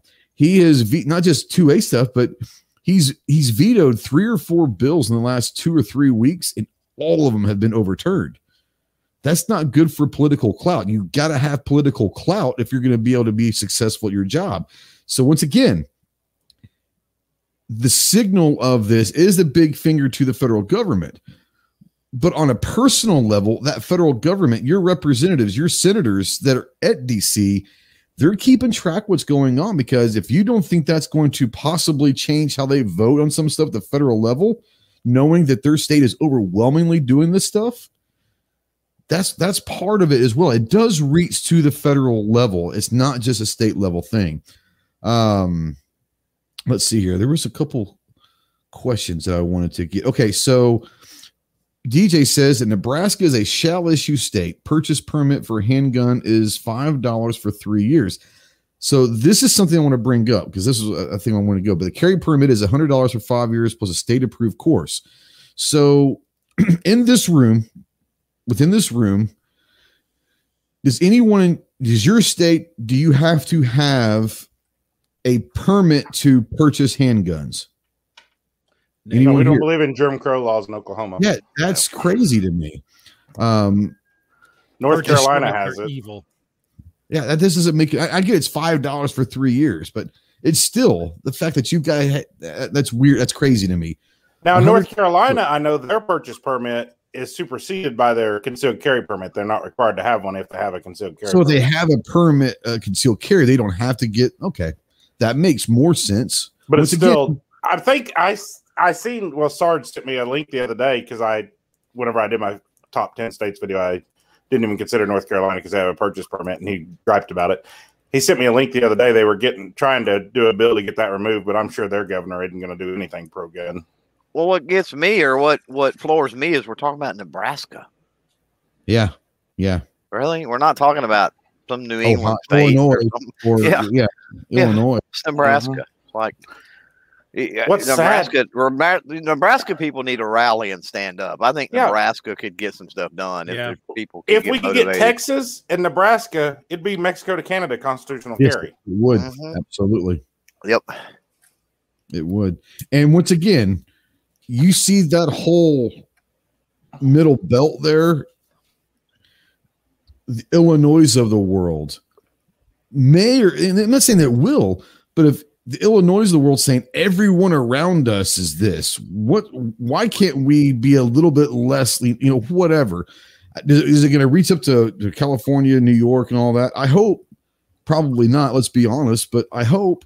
But that's what I'm saying is the ripple effects of all of this could be huge. You get the majority of the land mass of America is under constitutional carry if Texas goes. Once again, that's another statement that the land mass of America believes in constitutional carry. So once again, it's all important. Clover may who cares about the flyovers? It's his neighbor. But what happened to Louisiana's constitutional carry? The governor threatened to veto it, I know, but it was going really good. Let's find out. It was, last I heard, it was in the Senate. I know he was threatening to veto it, but our governor vetoed our first constitutional carry bill, and she got replaced the next year. Yep. Here you go. This is from the Advocate. Legislation ending permit required. This is 6 days ago, by the way. For concealed carry advances in Louisiana legislator. Let's see here. I'm trying to get down here. Oh, of course, you got to sign up and pay your credit card to read the rest of it. So let's go try to find another news. Paywall. In all seriousness, so 10 seconds. Go ahead. By next year, when more of these states go through the legislative session again, I could very easily see 27 constitutional carry states. Oh yeah, very easily. Oh, easily. Very easily. Because Indiana was really close this year. Louisiana was really close this year. Texas should get it this year, hopefully. But either way, they're going to be really close if not. Well, we don't have a next year. See, oh yeah, that's where every other year. That's where matters in Texas are so urgent, and a lot of people don't see that because they're constantly bombarded with all these states doing all these different things. Texas doesn't work like that. If we don't put 150%, 190% into the effort right now, it's 2 freaking years before we get another shot. So the idea, I love the way that Texas is set up because politicians can only screw it up half as much as other states, right? Screw things up. That's beautiful. Unfortunately, it's a double-edged sword where if we don't get it done, then we've got to wait. And 2 years is you're going to be way behind if Texas politically 2 years is forever, man. It's like all the work you've done. Yeah, all the work you've done to secure the votes and to rally the people, and you've got to start all of that over again. I mean, it took us 4 legislative sessions to pass ours, and that was 8 years because we're the same thing as Texas. We only meet every other year, and 3 times it went up to the governor and got vetoed by the governor, and then now the governor changed. We finally got it through. We've never had a governor problem with it. That's first of all in the times that it's been introduced. Our problem is we had a Speaker of the House and or his crony buddy that succeeded him, whatever. That was our problem, our primary problem. And that's what aggravates me and is aggravating a lot of people right now is that we've got it on both ends. We've got it booked in. The House was pretty much a slam dunk. It was bipartisan support. And then now we're supposedly running into these issues with the Senate. That's never been an issue before. Right. It doesn't make any sense. And so that's why we've got to keep the pressure on and get it done. Well, and we're talking in Arkansas the same way. We're at every other year. So next year will be a fiscal session. So our next legislative session will be 2021. So yeah, I mean, if your state is organized like that, first of all, this is a great time to educate yourself in your state level politics. to figure out, are you an every year legislative session, or are you every other year with a fiscal session in between? Here's a lot of things. Most people don't even know when their legislative sessions start and end. Most people don't even realize that it's not a whole year. It's not like they're in session. Not even just a couple months here. I don't know what it is in other states. It's like 4 months here. Because ours ended like the 29th. That's when ours is too, I think. But so see, ours is still technically going on, because if they've got it through one house and have to send it back, it's still alive. This is true. Now, when the session ends, it just means that that the bills have to be, by the end of the session, they had to be introduced and at least gotten out of committee. If they were introduced and out of committee, they're still good to go. They can schedule a floor vote, and that's just on one house. And so let's say it's been introduced the day of, and it got out committee the day of in the House. It's good to go, even with having to go to the Senate and all that. But yeah, but as far as the actual session, it's just one of those things where people don't realize what the session is. And there are recesses you can be in recess for umpteen different reasons. They'll come back, they'll be in recess till the fall, but understand that. And the reason why in Arkansas, it sounds crazy, but the reason why Arkansas, ours ends in April and they'll come back and recess in like October or November is historically because of the farmers. They let the farmers go back to their farms during the planting and harvest season to do their jobs, and then bring them back when it was time to do all that. So historically, there are reasons why certain things happen in different states. It's kind of crazy. All right. So Clover says, I couldn't find anything that was definitive. The last thing I saw was AmmoLand 6 hours ago that the governor has threatened to veto, but Clover has found something. Go for it. You're muted, buddy. Clovalorian? Yeah, I'm here. Yeah, I'm muted while I was doing this. So I don't have anything on the veto, and I've got the movement on the bill itself. Okay. So on the 27th, it passed the Louisiana Senate 26-11. That's a pretty significant margin. And it's a Senate bill, SB 118.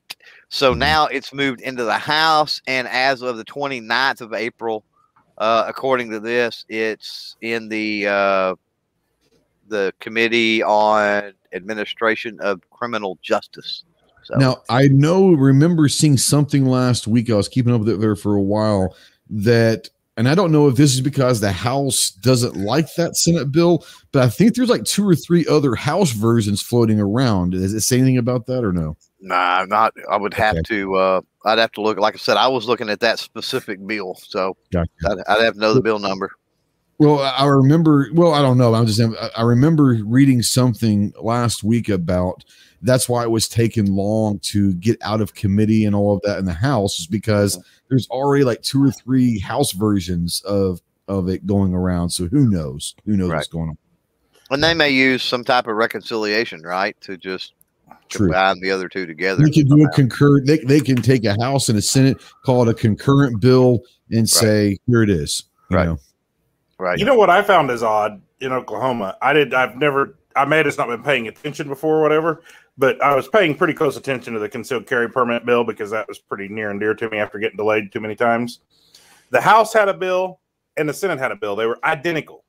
They passed each other's bill, and they both went to the governor's desk, and he signed both of them. And they were literally identical bills. I don't understand it. I have no clue why. But I'm like, hey, we'll take it. Yeah, that is W is a W, right? Yeah, but at this point in Oklahoma, pretty much anything, unless it's just crazy out the wall, is going through that, like OK2A has been pushing. I mean, it's getting out of committee, it's getting signed off on, and the governor's signing it because they've got control of everything right now in a super majority. And so let me ask you this, because I haven't been aware, but I don't keep up with Oklahoma politics, unfortunately, even though you're my neighbor. It is what it is. It's like you don't keep up with Arkansas politics, but first of all, I'm going to ghost you here. There's a couple questions here. How long has OK2A been around? And I just only started hearing about them about a year or two ago, but if they've been around longer, has the rise, at least from my vantage point, the rise of the OK2A, have they helped push? I mean, the reason why I'm going with this is I think we all understand that local organizations have a lot more power than people think. But has this been something OK2A has been around for a long time, or are they just coming into power now? They started in 2009, I believe he said. Okay. And I've been a member since 15, I think. Okay. And they've really started doing getting a lot of stuff straightened out. But see, like even our constitutional carry, whatever the Oklahoma State Rifle and Pistol, whatever that one is, the version of NRA, they were actually against constitutional carry, and they went against it, which was whatever. But so pretty much they lost all clout with most people in Oklahoma when they did that. Yeah. So yeah, OK2A has been excellent. OK2A, yeah. And they have one person that's full time. The one guy's full time. Everybody else is just wow. And he spends all his time at the Capitol when they're in session. That's awesome.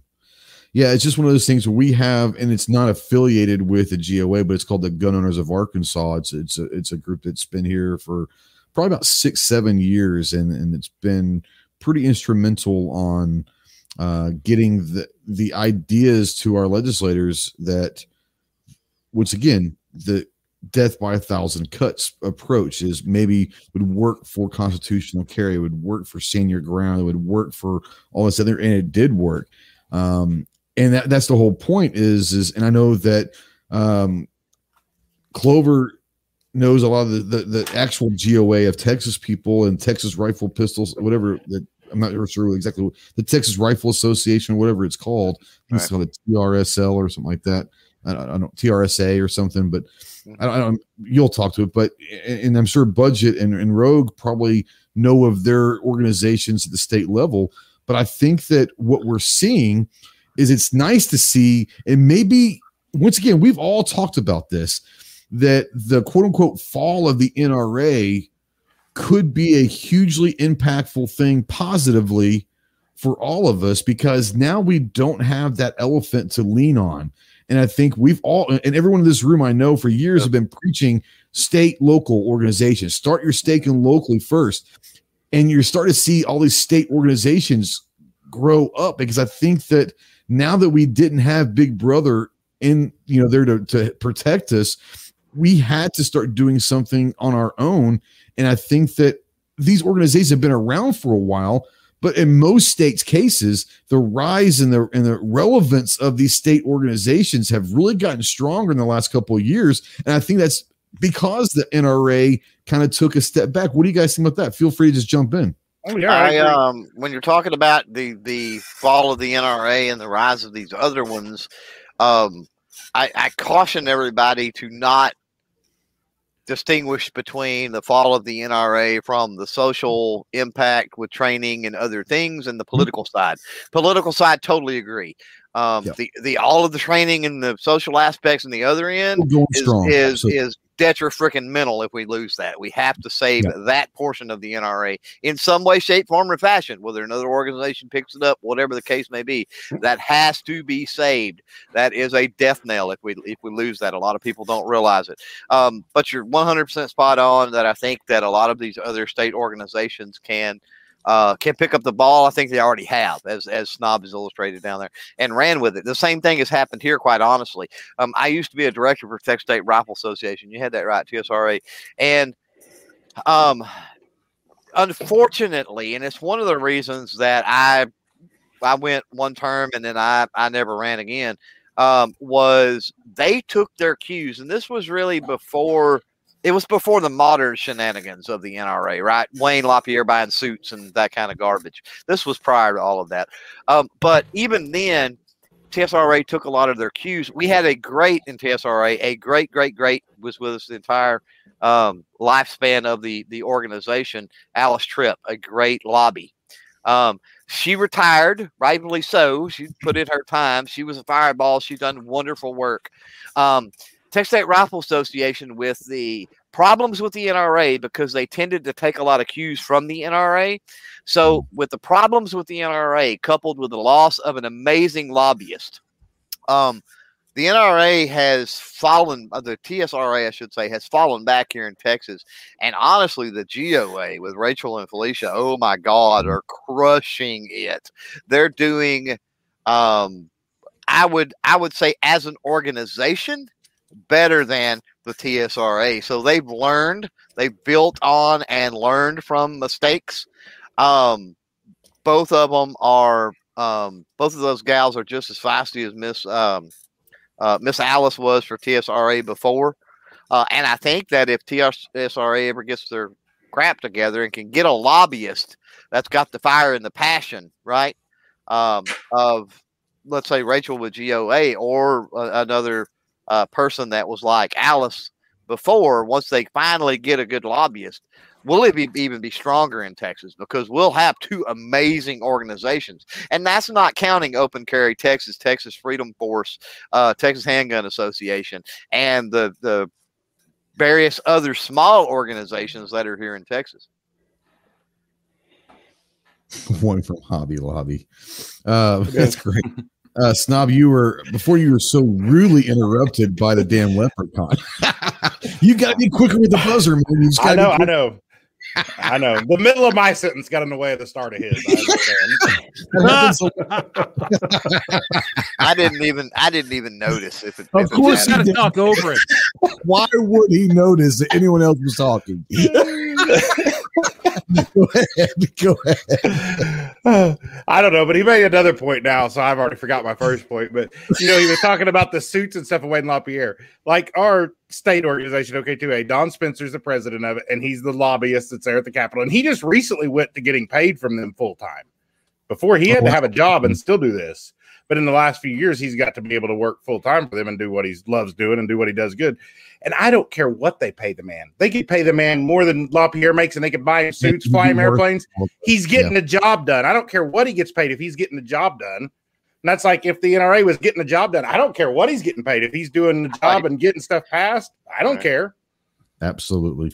That's the whole point. I don't think that anyone would have had a problem with the suits and the vacations and the jets and the hotels and everything that Wayne was doing had he been actually doing what he was supposed to be doing, was protecting, not serving up the 2A to whoever was the highest bidder in Washington. So once again, I think you're right. If Wayne would have been doing what he was supposed to be doing, then I don't think anyone would have cared, nor would they questioned his motives or what he was doing with the money. I don't think they would have cared. As long as he was doing what he was supposed to do, great. I think you're more right whether they never would have questioned. Yeah, sure. That's where they really opened themselves up to scrutiny, is when you're not doing your job. Like, you go to work. I mean, think about it. It doesn't matter who you work for or where you work. If you go in and you're doing your job every single day to the best of your ability, right? Or you go in and you screw up constantly. Which one is going to get noticed first? Probably the one that's getting screwed up constantly, because they're going to fire that person and find somebody who can do the job. That's right. Absolutely. Well, I mean, if we had nationwide constitutional carry, or even nationwide concealed carry reciprocity right now, if we had the NFA getting repealed, the Hughes Amendment getting repealed, stuff like that, if the NRA was actively working for that, I don't think anyone would have cared in the least. Hell, they don't want to give him a raise. Exactly. If any of one of those would have gone, not all of them, if any of them, at least there's progress at this point. Mm-hmm. Yeah. The latest you look at, the last 6 things have been a negative towards a 2A. If there had been one positive step forward, they probably don't look. Mm-hmm. But it's all been backwards, and nationally. To Me, this is, and I might be off of this, but it's when I stopped my membership to the NRA personally. But I think where it happened was in October of 18, when the Vegas shooting happened. And the NRA came out with a joint statement that basically said that they agree that bump stocks should be looked at. That right there was the beginning of the end. Because at that point, people were like, we haven't been paying attention. We're going to give them our $15 a year. We're not paying attention. Say what? Mm-hmm. And then the spotlight came back on them. They're like, oh, damn it. To play devil's advocate here. Yeah, to play a ghost. Maybe they were right. Maybe they had the votes in the Senate at that point to go after bump stocks and do more and take more. Maybe they did. Sure. But I'm of the mind that no matter what they had, NRA should have came out against them doing anything and fought it. Publicly. And if we lost, I guess we lost more than what we would have lost. But at least they came out and fought for what was right, not if they had something working in the back room, one thing, but publicly, here's the thing. I'll say this. I don't even think they needed to come out for bump stocks. If they just would have not made a comment at all, it's better than coming out and saying, look at these things. If they just would have left it alone, I think it's better. Sorry, I interrupted somebody. I'm sorry. Go ahead. Whoever was talking. I heard someone getting ready to talk. No? I was chiming in and just saying, I was agreeing that I think so too. I think they brought attention to things that there shouldn't have been attention brought to, you know. Yeah, Snob, was it Budget? Were you on the road to saying something there? No. Okay. I heard someone, maybe it's just, I have multiple personalities. It might have been one of them trying to get out. I thought I had that door locked, but obviously not. Let's kind of go take a step because there was some pretty cool stuff that was said earlier. I had to go find it. And School Cram was right. Elections are just a huge hiring process, and they need to remind. That's the biggest thing is whether or not they believe it or not. I think that politicians tend to believe it more at the state level because they're making stipends. They're not getting paid a salary necessarily. They're getting paid stipends. They have to keep their normal 9-to-5 jobs. They're getting paid a stipend to be a state legislator. So I think that they're going to remember that this is a temporary job at best. And I don't know if you guys remember the movie Dave. And I love it was with Kevin Kline. He played the president who's a lookalike, ended up having to become the president because the president had a stroke or something. If you ever watched Dave, go watch Dave. But he had a great line in there, and he said, being the president or a politician it's a temp job, and that's what it is. We need to look at, and they need to be reminded of that this is a temporary job. And if you're not doing your job, then your contract's not going to get renewed. And we talk about that a lot. But I think that what's happening is with a lot of stuff in the state, once again, I'm going back to the state level, doing stuff that are sending ripple effects to the federal side. I think that it is a big, big deal because for the first time in a long time, when it comes to two-way stuff, for the first time in a long time, for some reason, like I said, I would love to find out if this was a coordinated movement this year. Maybe the RNC did some stuff. I don't know. But there are so many pro two-way stuff going through so many states right now, almost at the exact same time, that I think it's a beautiful thing to see because, once again, whether or not they want to admit it or not, the people in the federal level in D.C. know what's going on. And I think that that's what's hugely important. That going to the question of the show is, our constitutional carry, our two-way sanctuary states, our stand your ground laws, or anything that's pro two-way, are they worth it? And the answer is absolutely. Whether or not they hold the weight of law in the court systems, we don't know because we're just starting this process. There's a lot of these constitutional carries or two-way sanctuary bills that might get challenged in courts and get shot down. But are they worth it? Yes, because it's the message that is being sent for the first time in a long time. We, the people, seemingly are taking it back and saying, no more. We're not gonna take it. This is our bill.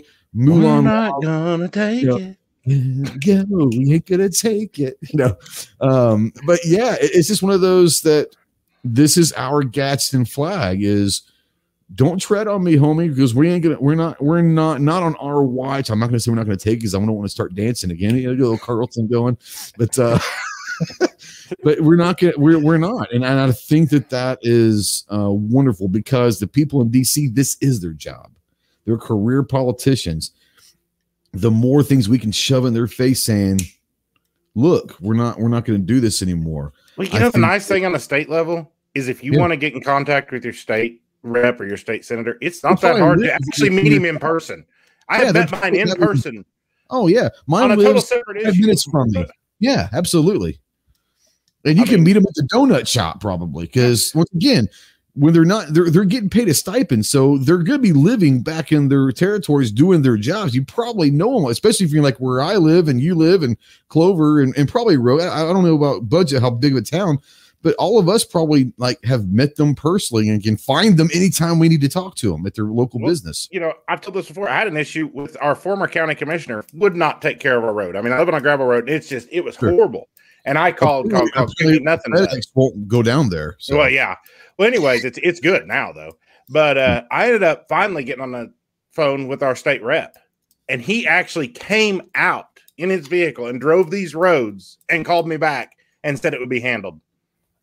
You know, and he called me. I had his cell phone number, but now he's the mayor of Veneta. He's not even a rep anymore. But so, I mean, he was just super. Gave me his number, said he would take care of it. Yeah.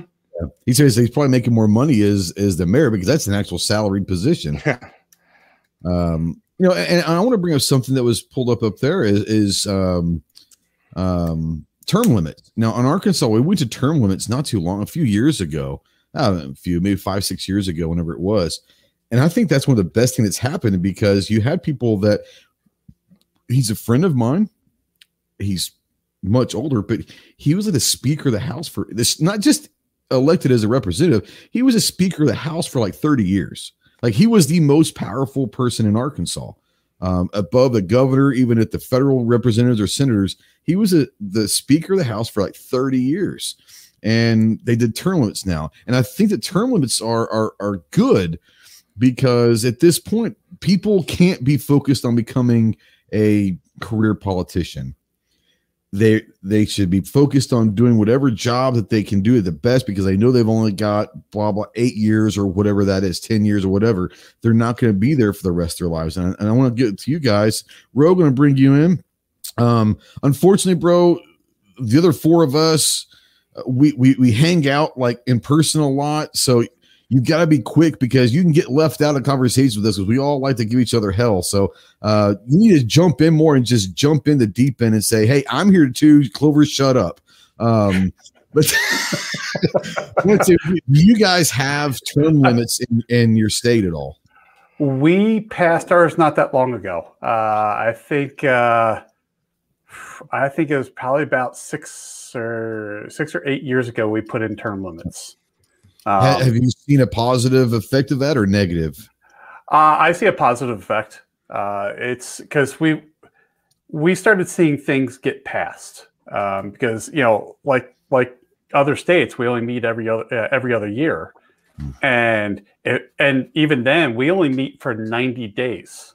There's 90 working days every other year, so you've got to get things. Session. Yeah, okay. The legislative session. So you got to pass things. And you got to pass them quick. And things were getting drugged down. And once term limits were over, these politicians knew that they were on notice. You got to get your job done. And the velocity of what happened in our legislative sessions just increased. Things started getting passed. Things were getting done. And in all, we were starting to see a positive effect with just the citizens. Yeah, citizens are getting a little more involved.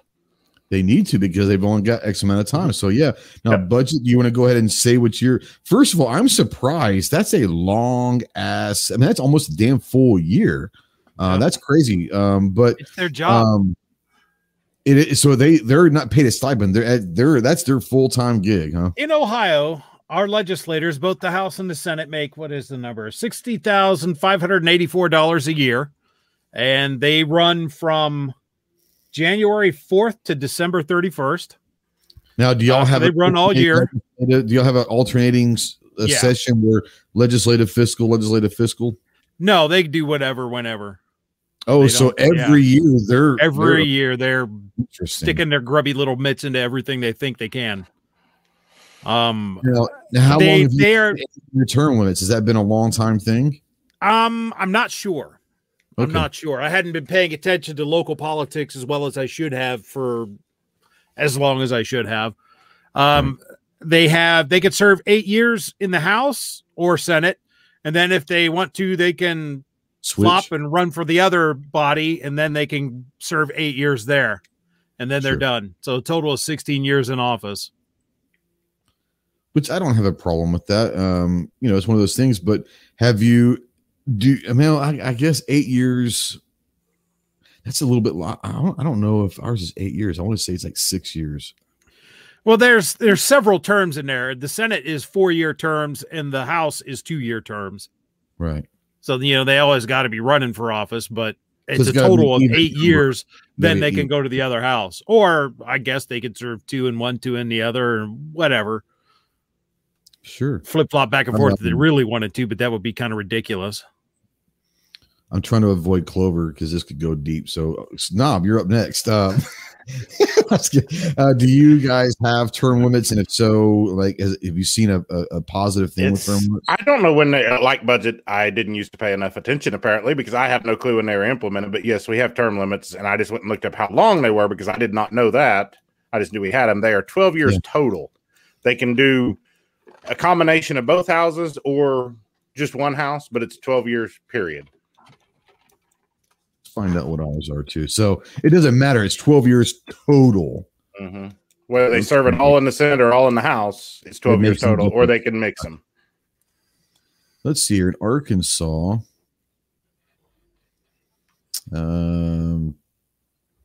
It started in 2018. I'll go see if I can find when ours came in. Ours was started in 2018. It started in 2014 that permit legislators to serve a total of 16 years in the House or Senate, thereby doubling and more than doubling the amount of time a lawmaker can stay. Previously, representatives could serve up to 2 3-year terms, while senators could serve up to 4 2-year terms. This measure would have imposed terms to 6 years. So basically, it's the total, it looks like, of 12 years total. Saying the same thing. It doesn't really matter, but you've got X amount. You can't go like budget says 8 years in one and then go 8 years in another. It doesn't matter. You can do whatever you want, but you've got X amount of years total, which I have seen. I have a lot of friends and acquaintances that are representatives, senators, and all of that.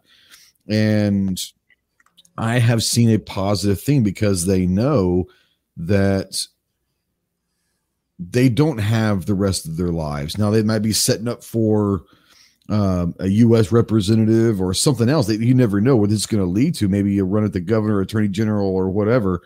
But they also know that they're going to have to get their stuff done. They can't just kind of hide in the shadows and hope that no one notices that they're even there and all that. If they want to get something done, they need to get it done quickly because time is of the essence. Now, Clover, do they have term limits in Texas? I think I've talked about this, but do you want to go into that a little bit? They don't, but is there a movement for it? Not really. I think Texas has played this a little differently. Our folks make so they get a base salary plus a daily per diem when the legislature is in session, right? Mm-hmm. Sure. So if you add that up, the most they could possibly make over a 2-year term is like $45,000. The most they could possibly make, including the per diems and everything. Including the per diems, yeah. So Texas has took a strategy where you're going to do good to live off this. So rather than the term limit approach, Texas has this is the way I see it anyway. It's taken an approach where we're just not going to pay you. They're that just going to starve you to death. So you're going to have to live in the real world. You're going to have to get a job in the real world or have a career or something. Those jobs are going to be in the places where they live, so they're forced to live with the people they're representing. And realize that they've only really got one session except for emergency matters, right? So our sessions run January through May, January, February, March, April, May, 5 months. So over 2 years, roughly, you've got to work for the state 5 months, right? So by the hour, you're making pretty good money. Oh yeah, I mean, if you figure that out, fiscal sessions and the odd number of years. Do y'all have fiscal sessions? No, we do not have sessions. Period. Yeah. Oh, okay. So we have legislative 1 year and fiscal the next. So they're going for 4 months, and then they'll have a couple months in the fall. I got a recess.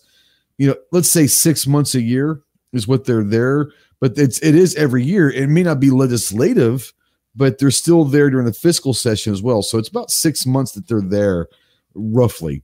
I'll tell you what happened also here in Arkansas was a few years back, and the ripple effect was, I'm surprised it passed, but they almost didn't have a choice because there was some weird stuff happening. Mm-hmm. They also passed a law that now the lobbyists could not pay for anything, for not even take them a cup of coffee. They couldn't buy them lunch. Much less take them on trips. Used to, they would take them to the Super Bowl. They'd take them to wherever. These lobbyists would, take these representatives everywhere. They can't even buy them a cup of coffee anymore. And that has changed a lot because, once again, they're given a stipend as to be a representative or senator here. They can make some serious money from the lobbyists if they needed to. And that went away. Now, whether or not it really went away or they just got creative is another issue. But on the surface, it was a ripple effect because people were like, oh, snap. Like, we can't just be out in the bout and like publicly flaunting that I'm taking this representative to a NASCAR race in Dallas.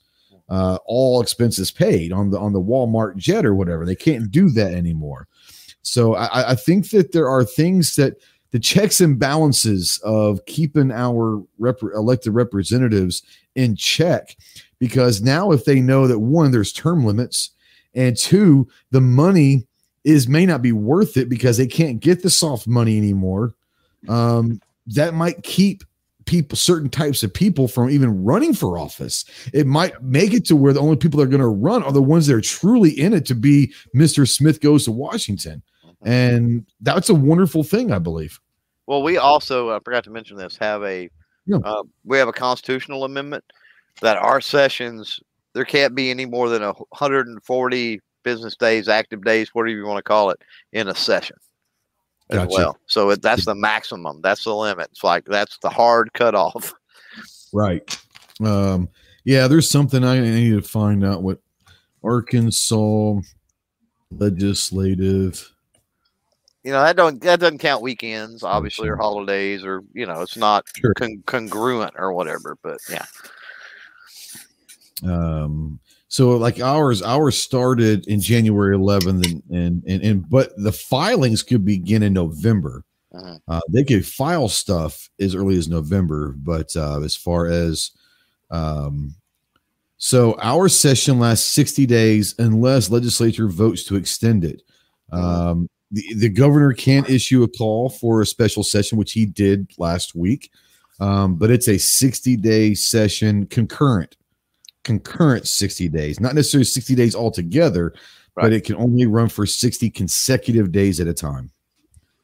Well, that and you even though it's divvied up between the fiscal and the legislative, I mean, that's still, you add those together over 2 years, that's 120 days. So it's similar to what Texas does. We just do it all at once. Absolutely. And I'm not saying that it's only 60 days. It just means it's only 60 days in a row. They can have recess and come back. They can have special sessions. Yeah, it doesn't have a max cap. It doesn't have a max cap, but it can only run for 60 consecutive days. I don't know that I like that. Y'all need to push for a max cap. Put a max cap of 100 days or something on it. Oh, I'm sure there probably is, but I was just reading the basic Google stuff, and there's no telling how deep it goes. But yeah, anyways, damn. Wow, I just looked at the clock. It's been 2 hours. So is there anything else that you guys want to bring up, or is there any topics that I might have missed out in the chat that we want to talk about, or no? I want to talk about the instructor thing. I want to go back to what absolutely. I was say when we talk about that, because that's been a point of contention, law enforcement and instructors for whatever reason. But the instructors I want to talk about specifically, I noticed something strange. And maybe it was just me, but with the testimonies the other day, I noticed that the instructors that are against constitutional carry, I'm going to put this out there because other people in other states may see this pattern. It seemed to be a bunch of old crotchety dudes. Yeah. And then the ones that were okay with it are the younger guys. Mm-hmm. And I'm wondering if you don't have a bunch of old buds, whatever. I can say it because I is one. That I wondered if you don't have a bunch of these old crotchety dudes that are old, they're lazy, they don't have anything else to offer, and the only thing they do is the license to carry. So that really cuts into their stuff. If there's constitutional carry, and people may want to go get basic handgun training or advanced handgun training or flipping over the hood of a car handgun training, these old crotchety dudes don't teach that, right? So they're screwed. So what do they got to do? They've got to double down on, we don't need constitutional carry. Whereas the younger guys teach all of that stuff. So they're not going to lose anything. They can pivot, right? Absolutely. And continue to make, and continue. Okay, Ross. And continue to make, that's a Friends reference, everybody. And continue, and they can continue to make money, right? And so I just sort of seen that dynamic. I don't know if anybody else that watched the footage or has been paying attention have noticed that, but I have, and it's disheartening. No, I understand. Well, I don't like it, but I understand why there are groups of instructors that will not support constitutional carry. I get it, but I truly do believe I've seen it here. Like, I haven't seen the actual numbers yet because those won't come out for later on this year until the 2-year mark. We're collecting data over a 2-year since the inception of constitutional carry. I'll see it later this fall, but I can see it here. The uptick and at least the awareness and the want to. Right. Well, it doesn't matter what kind of training, whether it's just concealed carry or if it's advanced stuff. I've seen a huge uptick in the last 2 years of people expressing vocally and saying, I would like to go get some training of some kind. I think so. It is what it is. Yeah. I think we had a conversation privately about this, but there was a guy in the hearing that was from Texarkana. Yeah. And he was talking about, because he's able to do Texas training plus Arkansas training, right? Yep. Being in Texarkana. Absolutely. And he was talking about that Arkansas's got constitutional carry. He's like, look, this is not a big deal for Texas. Arkansas has it. I am backlogged 6 months on my training sessions from the Arkansas side of things. He's we have constitutional carry. Yeah, he's like, this is not an issue. One other thing I want to hit on real quick, if I can, because it was out in the chat earlier, and I kind of addressed it in the chat, but I want people to understand this. The other issue of contention is law enforcement being against this. Sure. We hit on this a little bit last night with Devin on my live stream, but the law enforcement thing, make no mistake, is purely political. Mm-hmm. There's no other. It's political and it's organizational. The higher up police chiefs that are members of the brotherhood organizations, blah, blah, blah, blah, blah, works kind of almost like a union. And all of them typically lean Democrat, they lean liberal, they lean. And so they make the decision whether or not that quote unquote organization supports something or not. That doesn't mean. Who's the leader of the organization? Usually it's going to be from Houston, Dallas, or Austin. The big departments. The big departments. So the rank and file underneath them, if they speak out, they could lose their job, they could get reprimanded, they could whatever. So when you're saying that, oh, I'm not hearing a lot from the good law, well, it's because they'll lose their freaking job if they do. It's a sad situation. So don't, like the guy that donated to Kyle Rittenhouse did. Right. So don't confuse the law enforcement issue in Texas. It is politically driven. California State Assembly with their House gets paid $114,000 a year, 12 years max. Yeah, but that's like 50 cents for the rest of us, though. I was gonna say that's like 14,000 here in Oklahoma. So right, that's minimum wage. What are you talking about? Yeah, but seeing those numbers, you go to someone in North Dakota, $114,000 sounds really damn good, probably to a lot of them. So. Here in Arkansas, $114,000 goes a long way in Arkansas. I've said for a long time whether it's state or federal level, here's what I'm for. Whenever the legislature is in session, you cut their pay way back. Term limits, okay, that's fine too. But when they're in session, at these capitals, literally screw the whole office thing and all this, build military barracks. If you're a legislator, You go down for your session for whatever it is, 3 months, 5 months, whatever it is. You live in a military barrack with the other legislators. That's where you live while you're down there doing that. And can you have an office, or is there like maybe like a SHOT Show with big long tables and computers set up or something like that? Sure. Have some kind of place where they can obviously do their work. Instead of doing barracks, I say a squad bay where it's open. Well, I don't know enough about the military thing, right? To get too specific, but you see where I'm going with it. Are you talking about open room with bunk beds? That's what I was talking about. And hell yeah, I'm in on that. With bunk beds, yeah. Please put with Firewatch. Politicians gone wild. Put some. I mean, there would be some crazy shit going on there. I promise you. But no amenities, right? No amenities. Hey, you got to do group showers. You walk to the chow hall together. You're going to be together. I'm down. It'll never happen, but I'm down for that because you want to get stuff done. They're going to have to live together. So do we really want to start going crazy against each other? Because I got to live with you. Like, you're my bunkmate, bro. It's the damnedest thing. They get everything done in 1 week. We hear it. We hear it all the time from new politicians that as soon as they walk in the Capitol doors, they're ushered to their little clique, their little corner, their little group, their little whatever, right? Everybody gets isolated. Yep. And that would end that. It would be over with. Absolutely. So if we have a barracks or a squad bay, do we get rid of the whip position and it becomes the blanket party position?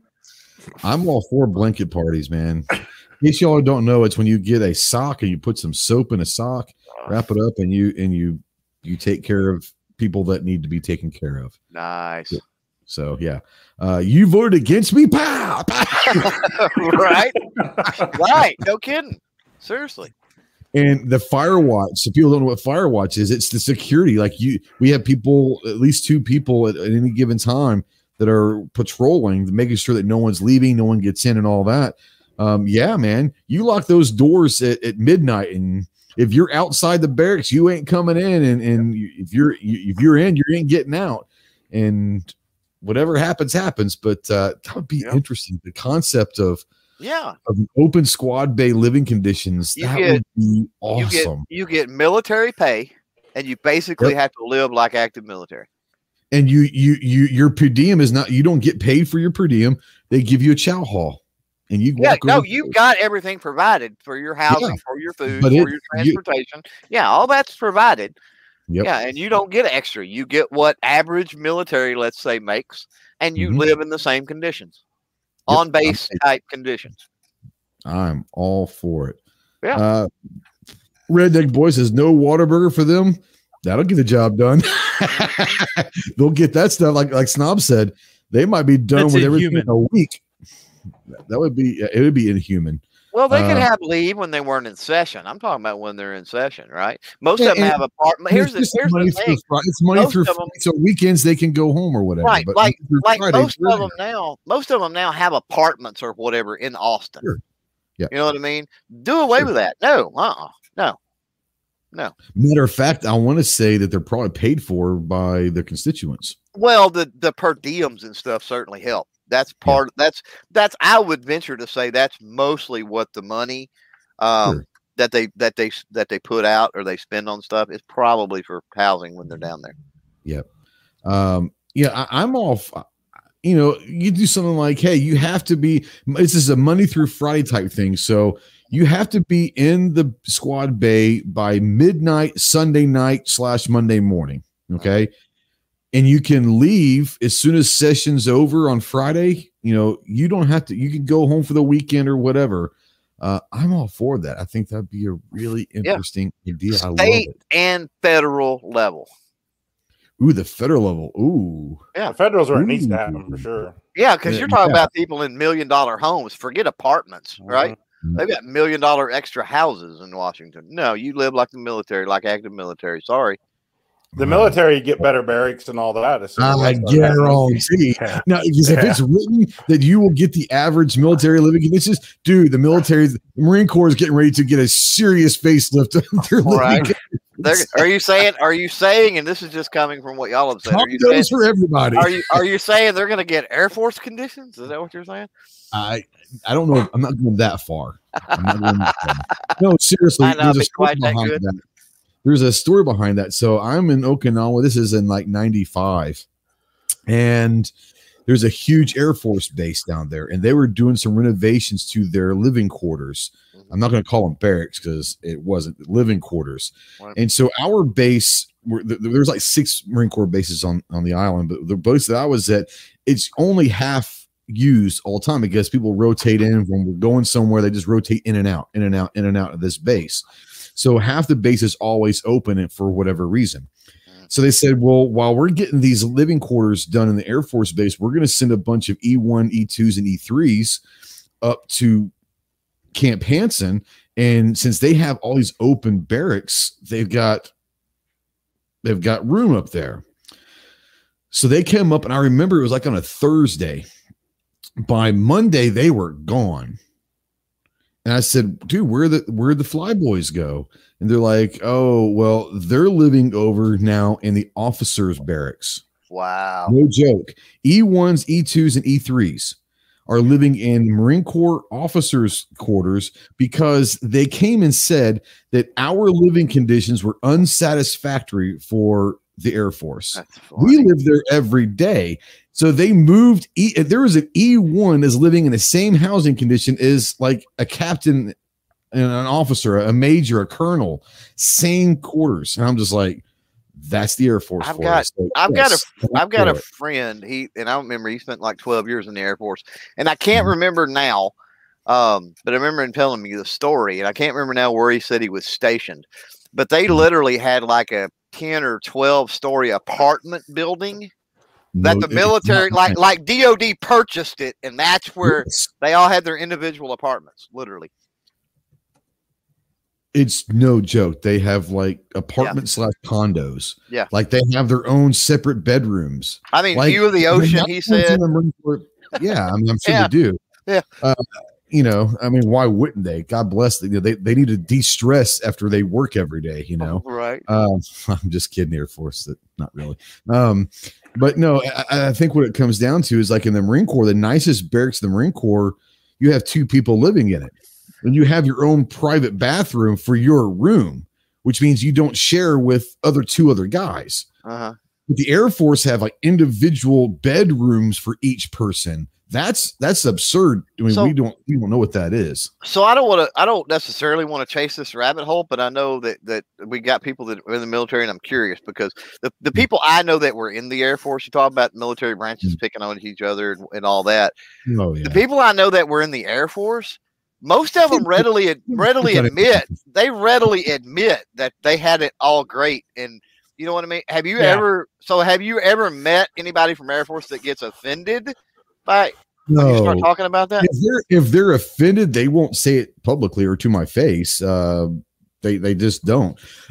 One of the greatest stories ever. I've never met anyone that got offended. They're all like, yeah, you know, probably right. That's true. Yeah, right. Yeah. So this is no joke. We were at a bar. This is in Okinawa again, and it's like 2 a.m. And you can imagine we're having a good time and probably can't remember much. But we were hanging. There was a couple Air Force guys that came to the same bar a lot, so we ended up being friends, and they were kind of cool guys. We're like, hey, come hang with us and all that. They were just cool guys. One of them goes, it's like literally at 2 a.m. He's, oh crap, I gotta go.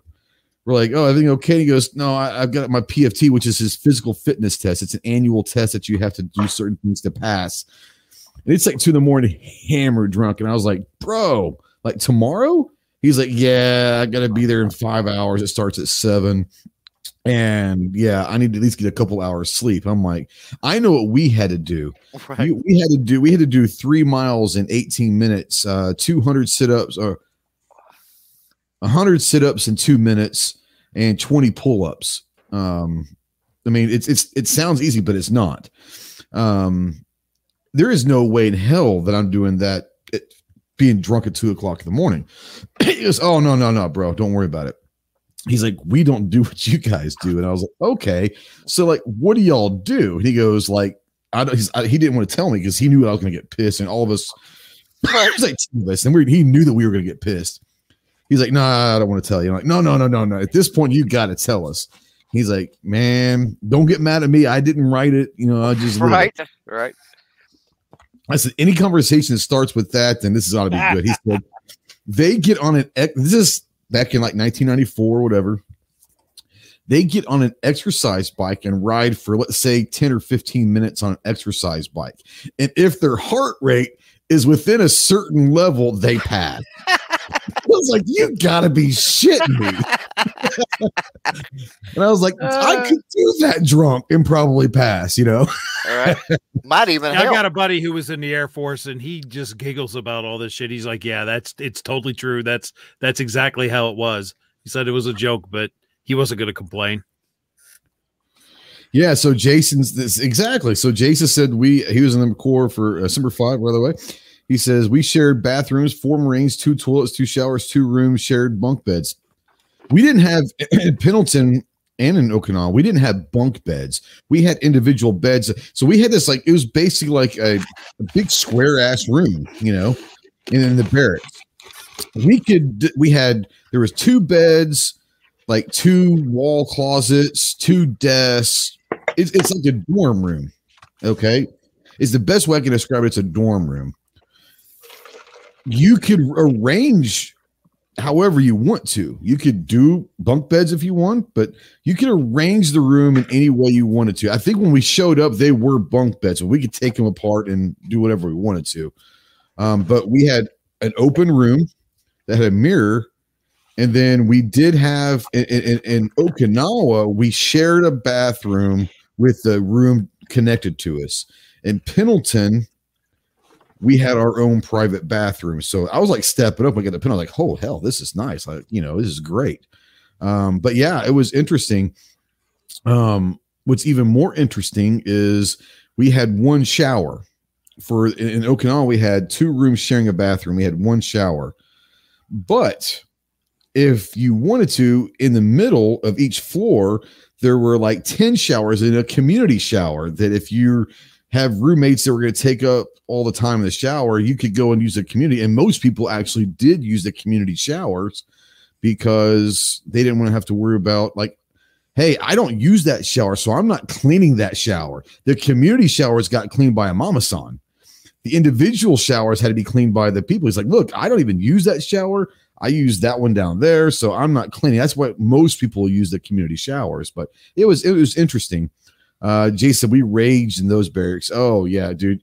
If you ever, and I'm sure at all military branches, but if you ever truly want to see what, it's not even controlled chaos, it's just absolute chaos, go to a Marine barracks on Friday night. And it's nuts. It really is. It's crazy. Like the last thing you ever want to be is the duty NCO on the weekend. Like I would take duty NCO on a Tuesday all day long. Like if my duty ever came up, I was on like a weekend, I was looking for anyone to trade because not because I didn't want to be there. I didn't want to be there on a weekend because it's crazy. And I'm sure that Army, Navy, Air Force, they all have their crazy times, but it was stupid how stupid Marines got on weekends. Just saying. So I don't know why we got down this road. How do we even get down here? I don't know. Anyways, let's get off that. I did it on purpose. Oh, okay. There we go. Yeah. So anyways, man, it's been a great chat. I want to bring in real quick, Rogue. Any last thoughts that you want to bring up? And then go ahead and tell people where they can find you, what projects you have working on, all of that stuff. Yeah, I mean, final thoughts is get involved. Learn who your legislators are. If you are worried about the federal level, there's only so much you can do. You can do more at the state and local level than you can do at the federal level. Start there, work the legislative process, and then start getting bigger and bigger. And if you want to contact your federal reps, absolutely do it. Contact them to the point where they don't even want to return your emails and then keep emailing them. My wife actually hit that with one of our congressmen. She was pissed about 3 things, and she's got him to the point where he won't even respond to her emails. And she upped her email counts from 1 a week to 3 a week. And just become a pain in the ass to your legislators because that's your God-given right. So, right. So get involved. You don't have to be a master at politics. Just pick one thing that you don't like and then just go after it and just be relentless with it. So you're talking about, you're taking the Shawshank Redemption thing where he wrote a letter for every week for 5 years, ended up saying, hey, here's a check, here's some books, leave us alone. It does work. It does. And then when they give you something, just ask for more. Absolutely. Make sure you do this. I know you got more over there. Yes. Yeah. So just go after it and just be a pain in the ass to your legislators, because they're there to represent you. Make sure that they're doing it. As for me, you can reach me on YouTube or just about any social media platform. Just look for the Rogue Banshee. You can even Google the Rogue Banshee. You'll find my webpage and stuff like that. I've been releasing content every week now. So it's on Fridays. I have a video coming out on Friday for a product review. And in that video, you're going to see a gun that's 105 years old. Nice. Yes, I did steal it from my wife's collection. Ooh, I think I know what it is. Yeah, we were talking about it a little earlier. So make sure you check out the channel on Fridays and see what we got in store. So thanks for having me on. You got it. For those of you out there that don't know, when Snob's camera is off, he's either not here or he's eating. Now that his camera's back on, he's good to go. So how was dinner? No, it's my internet is so crappy that sometimes I have to turn it off so you're not roboting and I can actually understand. I'm just joking. And I usually give it a little bit and try it again, and it works for a while. Yeah, I see that Sarge is first out there, so thanks for being first out there in the chat. Fantastic. Whatever. He and Obnoxious or the old Doc. Doc loves coming in 2 hours in saying first, but this is the, at least Sarge, at least he showed up, so it's awesome. He had a link, but it is what it is. He's working. What's over your left shoulder? Mine or Snob. Over my left shoulder? The Daisy air rifle sign? Oh, is that what that is? One of those metal signs says it's a Daisy. Oh, okay. Just one of those signs you buy at like Branson or somewhere. Jason says, glad I found this channel. Semper Fi, Semper Fidelis, brother. Welcome to the dark side. We hope we don't screw your life up too badly, but we'd like to have fun. Snob, since you're talking and all that, before your internet craps out, tell Stacy to get back on the damn, wagon wheel and keep running a little bit. But anything you want to kind of follow up with, or if not, kind of tell people where they can find you, what projects you might be having coming up and all that. We'll do what Jason said and all that stuff. Yep. And find you at the Rogue Banshee also. Yeah. You can find me at the Rogue Banshee also. Let's see. What else do I have? Support your local 2A organization if they're doing good work. And a lot of them are a lot better work than national ones. So if you can support them, because $25 a year, $50 a year means a lot more to those guys than it does to a national one. I promise you'll get more for your money, but try to support both. But if you can only support one, I'd go local first. Yeah. Because we were talking about this and the reason why I asked you earlier about how long OK2A, because I've been going to Wanamaker for years now. And this was the first time I remember people talking that OK2A was there. Have they always been there? I think they've had a table a few times before, but this is probably, they're getting a lot more well-known now that they've been getting stuff done. These like Constitutional Carry, really, a lot of people that didn't know who they were learned who they were after Constitutional Carry. And I know Weston's a big part of it. He does a lot of it. He is. Yep. I think Wes was, he worked all night Saturday night and then spent all day Sunday at the booth. So I'm not really but like I said, I don't remember anyone talking about, hey, make sure you go stop by the OK2A booth. But I heard that from a ton of people this past, a couple weeks ago at Wanamaker, and I was like, okay, maybe they're new, but they've been doing. So Sarge is trying to help you out there. He's trying to. I'm surprised he didn't tell you to support me at patreon.com/C4 Defense or something. Oh, that's coming. Wouldn't have put it past him. Yeah. He's trying to space it out a little bit. So yeah, that'll be next. Don't worry. Yeah, don't worry. Yeah, absolutely. Yeah, thanks for coming on. I appreciate you. Thanks for having me. Yeah, bro. Budget. Anything you want to kind of follow up on? If not, tell people they can find you and what projects you have coming up. I'm Mike with Budget Guns and Gear Reviews. You can find me here at YouTube at Budget Guns and Gear Reviews or budgetgunsandgear.com. I have finally going to be putting out some more gun content. I've been hitting the bushcraft and woodsman stuff pretty hard recently. Started that Woodsman Wednesday series, which, by the way, 6 p.m. Eastern tomorrow, there is another episode of Woodsman Wednesday coming out. We'll do a premiere, but you don't have to be there for the premiere. You can watch it, whenever you want after it drops. But, I mean, Budget's not even there for kids his premiere all the time. No, yeah, I did miss half of one. I was busy editing video, hard at work in the salt mines, and I just lost track of time. The overseer wouldn't give me a doggone water break, so that sucked. Hashtag first world probs, Yeah, right. Well, we're talking about living in barracks and having free food at the chow hall. And you're like, oh, that's terrible. Hashtag first world problems. There are people in this world that would love to have barracks food. Yeah. Go ahead. But so come check out that premiere on Budget Guns and Gear Reviews tomorrow. I normally do a live stream called The Right of the People, where we use the first to defend the second every Friday night at 7 p.m. Eastern. However, this Friday it will not be happening. It will be happening Thursday, though, at 7 p.m. Eastern.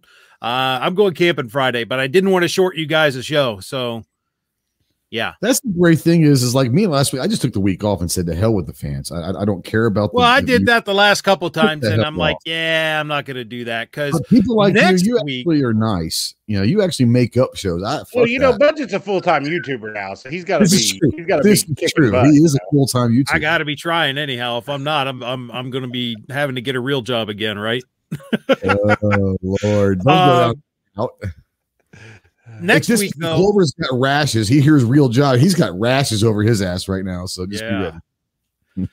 Next week, I will not be doing the Right of the People on Friday as well. I'll be doing it on Thursday. Next week, next Friday, I'm heading down to Camden, Tennessee to Tactical Response. And you're going to J. James on my birthday, I'm going to be spending the night in the hotel there. And then the next day, spending the weekend with James Yeager, taking his fighting pistol class. Where are you staying for the class? Some hotel there in Camden. I don't know. Okay, so you're not staying at his place or no. Racks and Rucks, whatever it is. No. Okay. What is it called? Racks and Rucks. Yeah. No. I booked a room at a hotel. Yeah. Next time, if you ever go back, I plan to with James or go to Racks and Rucks, and they actually charge. It's like a hotel, but it is a community. It's like bunk beds in a squad bay with pool table, couches, and all the students that are there stay together. So you're cleaning guns together. It's awesome. Are you taking fighting pistol? Yeah. Do me a favor. I know you're going to be tired and all that. Give me 10 minutes when you get in the car and you leave the class Sunday. Call me. Okay. You won't understand it until Sunday, but when you get there Sunday, you'll know why to call me. Well, hey, next week, and I'll talk to you about this off the air. Yeah, I don't want to waste any more time. So yeah, you can find me here. Also, I wasted 2.5 hours of people's time. So what the hell's another minute? Also, in the interest of being a self-promoting whore, I want to thank Artac and Daughters for being my first channel member. I just opened that up today, and he signed up. He was the test case. So thank you, Artac. If you guys want to help the channel out, go ahead over there and click the join button. All right, now I'll go ahead and stop being a self-promoting whore. Hey, I'm all for it. Hey, they got to work too. That's right. They've got to. If you don't have a pimp, they're going to have to do the self-promotion. The pimp will usually. Right. Hey, if you're your own pimp, you've got to work hard at it. Well, and the bad thing is when I don't have my money, then hey, man, I've heard this. When I don't have my money, I gotta tune myself up. So yeah, that ain't right. I said for a 10% cut, I'll be his pimp. I'm not even going to touch that one. Yes. Next Wanamaker is going to be fun because I think well, he doesn't know it yet, but I'm pretty sure that Roll Call has already assumed that role of his pimp. So Maybe we'll see. If nothing else, you might be Roll Call's pimp. I don't know which one's worse. What happens in the car on the way to Tulsa happens in the car on the way to Tulsa. Well, unfortunately for them, is they go live the entire trip of Tulsa, so we know exactly what happens in that car. Next time it'll be on OnlyFans. Mm-hmm. I learned some new language on his way home. I mean, I didn't even know some of those words he was saying on the way home. Hey, the murder hotel was horrid, dude. So, like, literally, I haven't laughed harder in a long time. And my wife, I had it on speaker, so my wife is rolling laughing. She has no idea who you guys are, what you're talking about. She's rolling because she's laughing at the sound of Roll Call, hysterically laughing for 30 straight minutes. Could not stop laughing in the car. Roll Call was going to die. I did too. It was so funny just to listen to him dying that we didn't stop laughing either. I was like, what are you laughing at? I don't know. I'm just laughing at Roll Call. If you guys don't know what they're talking about, when we came back from Tulsa, we stopped at the Super 8 Hotel in St. Clair, Missouri. Ooh. Go to a bunch of Guns and Gear reviews and check out that video because I live streamed my reaction to that. Well, in honor of May the 4th, that wretched hive of scum and villainy. And that's being nice. Yeah, that's being real nice. That's not the word you used on that live stream. That's not the word. If you have sensitive ears, don't watch that live stream. And I'm pretty sure that was not what he used on his Yelp review either. I told Roll Call, please screenshot your Yelp review because I'm just curious. Cool. Is that live stream suitable for all advertisers? It's not suitable for anybody. Like I even sent notice to advertise on that. No, that would be a great one. Anyway, so yeah, appreciate you coming on. Mad says that was a nasty night. That there are times where I love road trips, and doing road trips with friends are even better. But that's a road trip that I'm glad I wasn't. That section of the road trip I'm glad I wasn't on there because everything else was great. Everything else was awesome. I mean, to be fair, though, the motel you all stayed at in Claremore is where the dead body was found. So 7 years later. We forgot about that. Now, I had nothing to do with that. So weird. Now we know that was not because of lack of showers. It was there was a dead body on the first floor. I was a couple doors down the first night, and I didn't smell nothing. I was down there in 111, and I didn't smell anything. Might not have been dead at that point. It could have might not have been. Where were you at 1:03 in the morning on the night of the 7th? Sleeping. Bullshit. All right. Anyways. Well, that's my story, and I'm sticking to it. That's true. All right. It's been in the attic. It's been burned at this point. There's no more trace symptoms of substances on that anymore, so it's been burned. Right. I burned everything after I left the Super 8. MDA, yeah. And the investigation starts. Clover, bring us home. Well, first I want to say complete two-way. Like at this point, he's going to be a new Texas 2-way team. I've racked up some 2A points, that's for sure. Yeah, I'll get to that in a sec. So, it's May the 4th. He's got G's stamp of approval. You're now too. Yeah. So, happy Star Wars Day. May the 4th be with you, all that good stuff.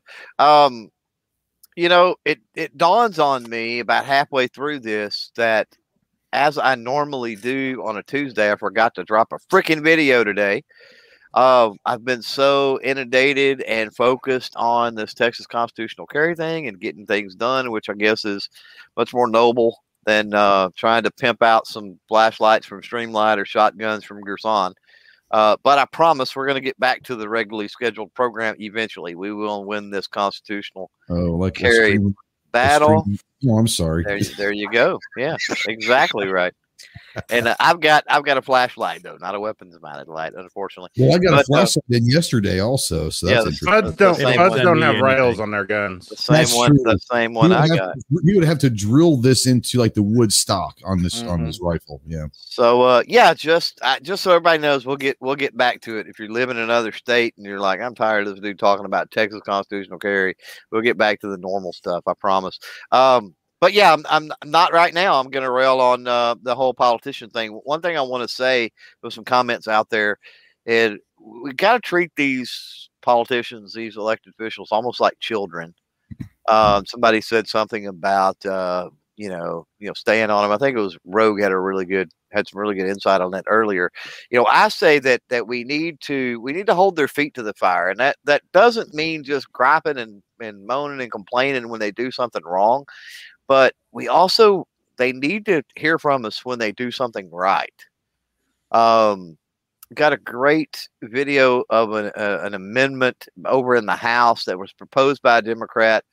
She didn't vote for the frickin' bill, anything else, but you know what? She proposed one heck of a great amendment. And they need kudos for the things they do right, just as much as we hold their feet to the fire when they do things wrong.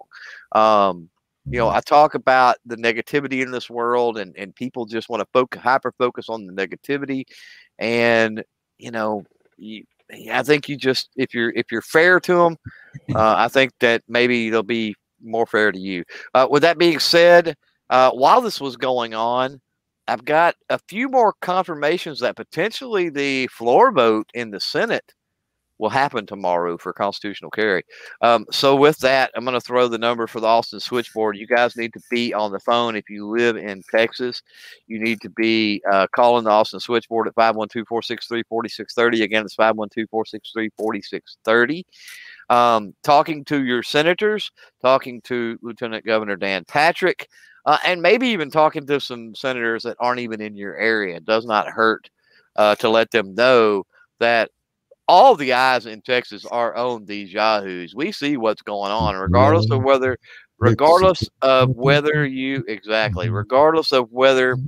you've publicly made your stance or not.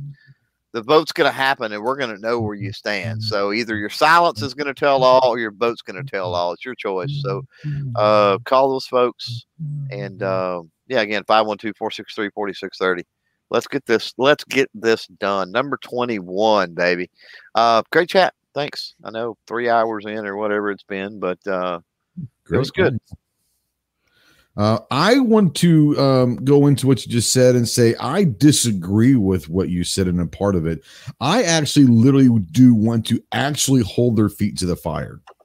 I think that would be cool as hell to literally set up a contraption that you sit there and put them in there 10 feet off the fire and build a bonfire. And we obviously, A&M knows how to build bonfire. Well, they did. Well, not necessarily. Ago, but yeah, that's a joke because I hate A&M. But but I actually would literally want to hold their feet to the fires. I just want to make it known that if we're treating them like children, I ain't changing the diapers. Just saying.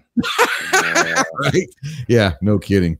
Mad says, with how we hold their feet to the fire through emails, what's to stop them from ignoring us when they praise them even? Well, let's honestly be honest. Most don't read their own emails. Even at the state level representative centers, they have secretaries that are aides or interns, probably, honestly, interns reading it and passing on the ones that they filter through to that representative. So have we got a second for me to talk about tact here? So here's the thing. Just because you did a 10-hour fucking live stream last week doesn't mean that I want to. So budget ends his one shots and whatever single shots and all that with the, what do you say about the call right? Say it, Budget. Contact your Congress critters and elected representatives. Let them know what you think. Send them a snail mail, email, telephone, telegraph, semaphore, heliograph, bicycle messengers. Do whatever you got to do to let them know what you think and never, ever, ever give up the fight. Yeah, so he's 100% correct. The correct way to approach your politicians is all of the above. right? All of the above. You not just email, not just call, they have to be in their districts and their regions. They have to be there, show up for those town hall meetings.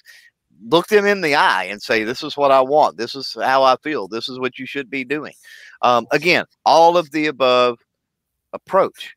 I think that's really important. Second thing is, because I've had this a lot in comments as I've been covering constitutional carry, people asking me, where's the best form letter, this, that, and the other. Well, you'll see my avatar has the 81% that the moms threw out there, the bull crap percentage that we've completely made a joke out of, right?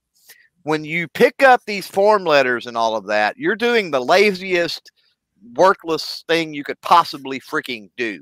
Use your mind. You know how you feel. Speak your heart, speak your mind, put it in your own words, and send them that email or say it over the telephone. Stop relying on, yes, these, organizations, state level organizations, whatever, they put out some good stuff. Read that. Put that in your own words and your own thoughts, and then relay that to your elected official. Don't repeat those talking points verbatim. Don't copy and paste that crap. Why? Because just like the 81% is a mockery at this point, at least for me, those people pick up on that kind of stuff really quick, and they go, oh, well, we've heard the same exact thing over and over and over. This is a bot. This is a form letter. These are people that aren't involved. They're not paying attention. And you know what? If you're so lazy that that's all you can bother yourself to do, then they're absolutely 100% correct. I'm done. I got something to add here. And to be fair, the form letters are usually written in proper grammar and all this. But I mean, if you're in Texas and you're emailing your senator, you don't have to write it in proper grammar because they're a Texan too, and they can't read proper grammar. They only read this Texan grammar.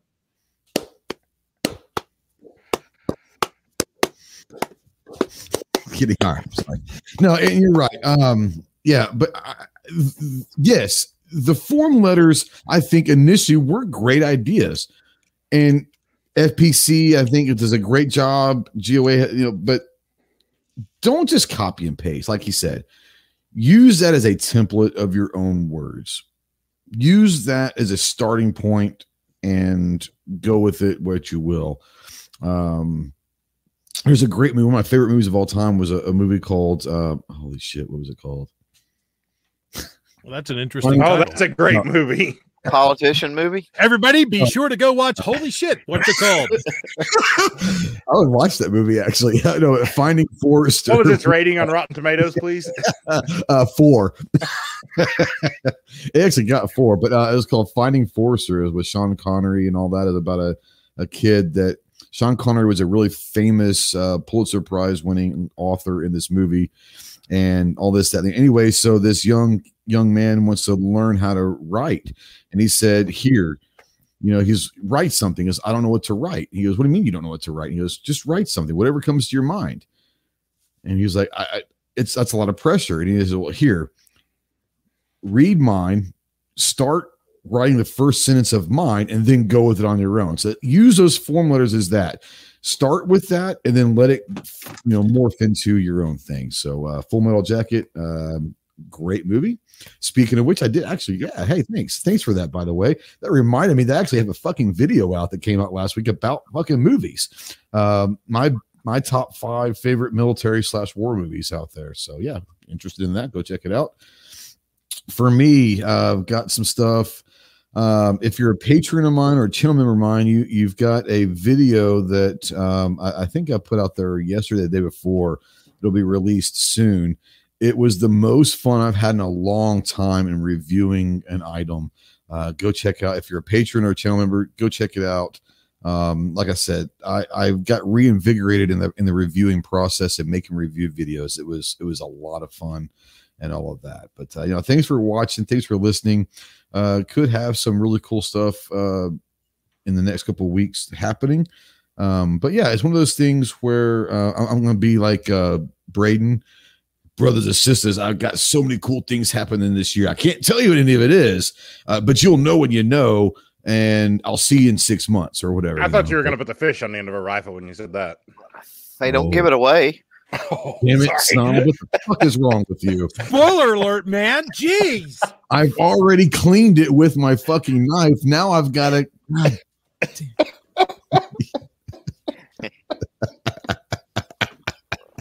People don't Fish know. break. Hashtag If fish you, break. if you know, you know. If you don't, Dude, you need to melt don't down worry some about it. Swedish fish and cast it into one big ass Swedish fish. You can Put it on a buy, rifle. no. you can buy know big them Swedish already. fish. They're already there. Oh, Oh, yeah. That's Just awesome. don't know how I know that. Just say that I know that. Yep. So Pete says, so there I was eating crayons. Now write the book. That's how I would start out my fucking thing is. So I was sitting there eating a grape crayon and then just let it go from there, you know? Sure. Yeah. Anyways, thanks for the $5. Appreciate you, Pete. Really do, man, for a lot of reasons, but thank you so much. Anyways, guys, it's been almost 3 hours. Hamster break. That's just wrong, Obi. That is so wrong. Is it called a hamster break or is it a Richard Gere break? I don't know what would it actually be. That's a gerbil. That's a gerbil. Doesn't fucking matter, bro. Hey, Gerbils are smaller. words mean things. Gary has a hamster is not guinea pig he gerbil. might loan you for this.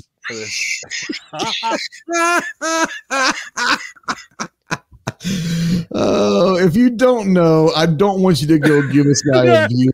Just know that it's coming and you'll understand. Just getting a channel strike now. Oh, yeah. And ladies and gentlemen, we are officially off the rails for the Yeah. podcast. Left. This is the shit show has officially begun. No, I am actually working on a video it's going to be YouTubers exposed, and you can only imagine some of the topics and creators that we will be discussing, if you would call it that. Just don't read Obi's comment. Don't. I will not put that up on the screen. Thanks, Doc. I appreciate you for that. Good Lord. Cow break? Ooh, Rich might have crossed the line on that one. We should probably end this. Yeah, we probably should. All right, guys. Thanks so much. We've just been demonetized and probably kicked off of every platform that podcasts go to. But if you're still with us, we appreciate you guys. We'll see you soon. Simplify. Wait, did we get everyone? Yeah, I talked to everyone. All right. Simplify.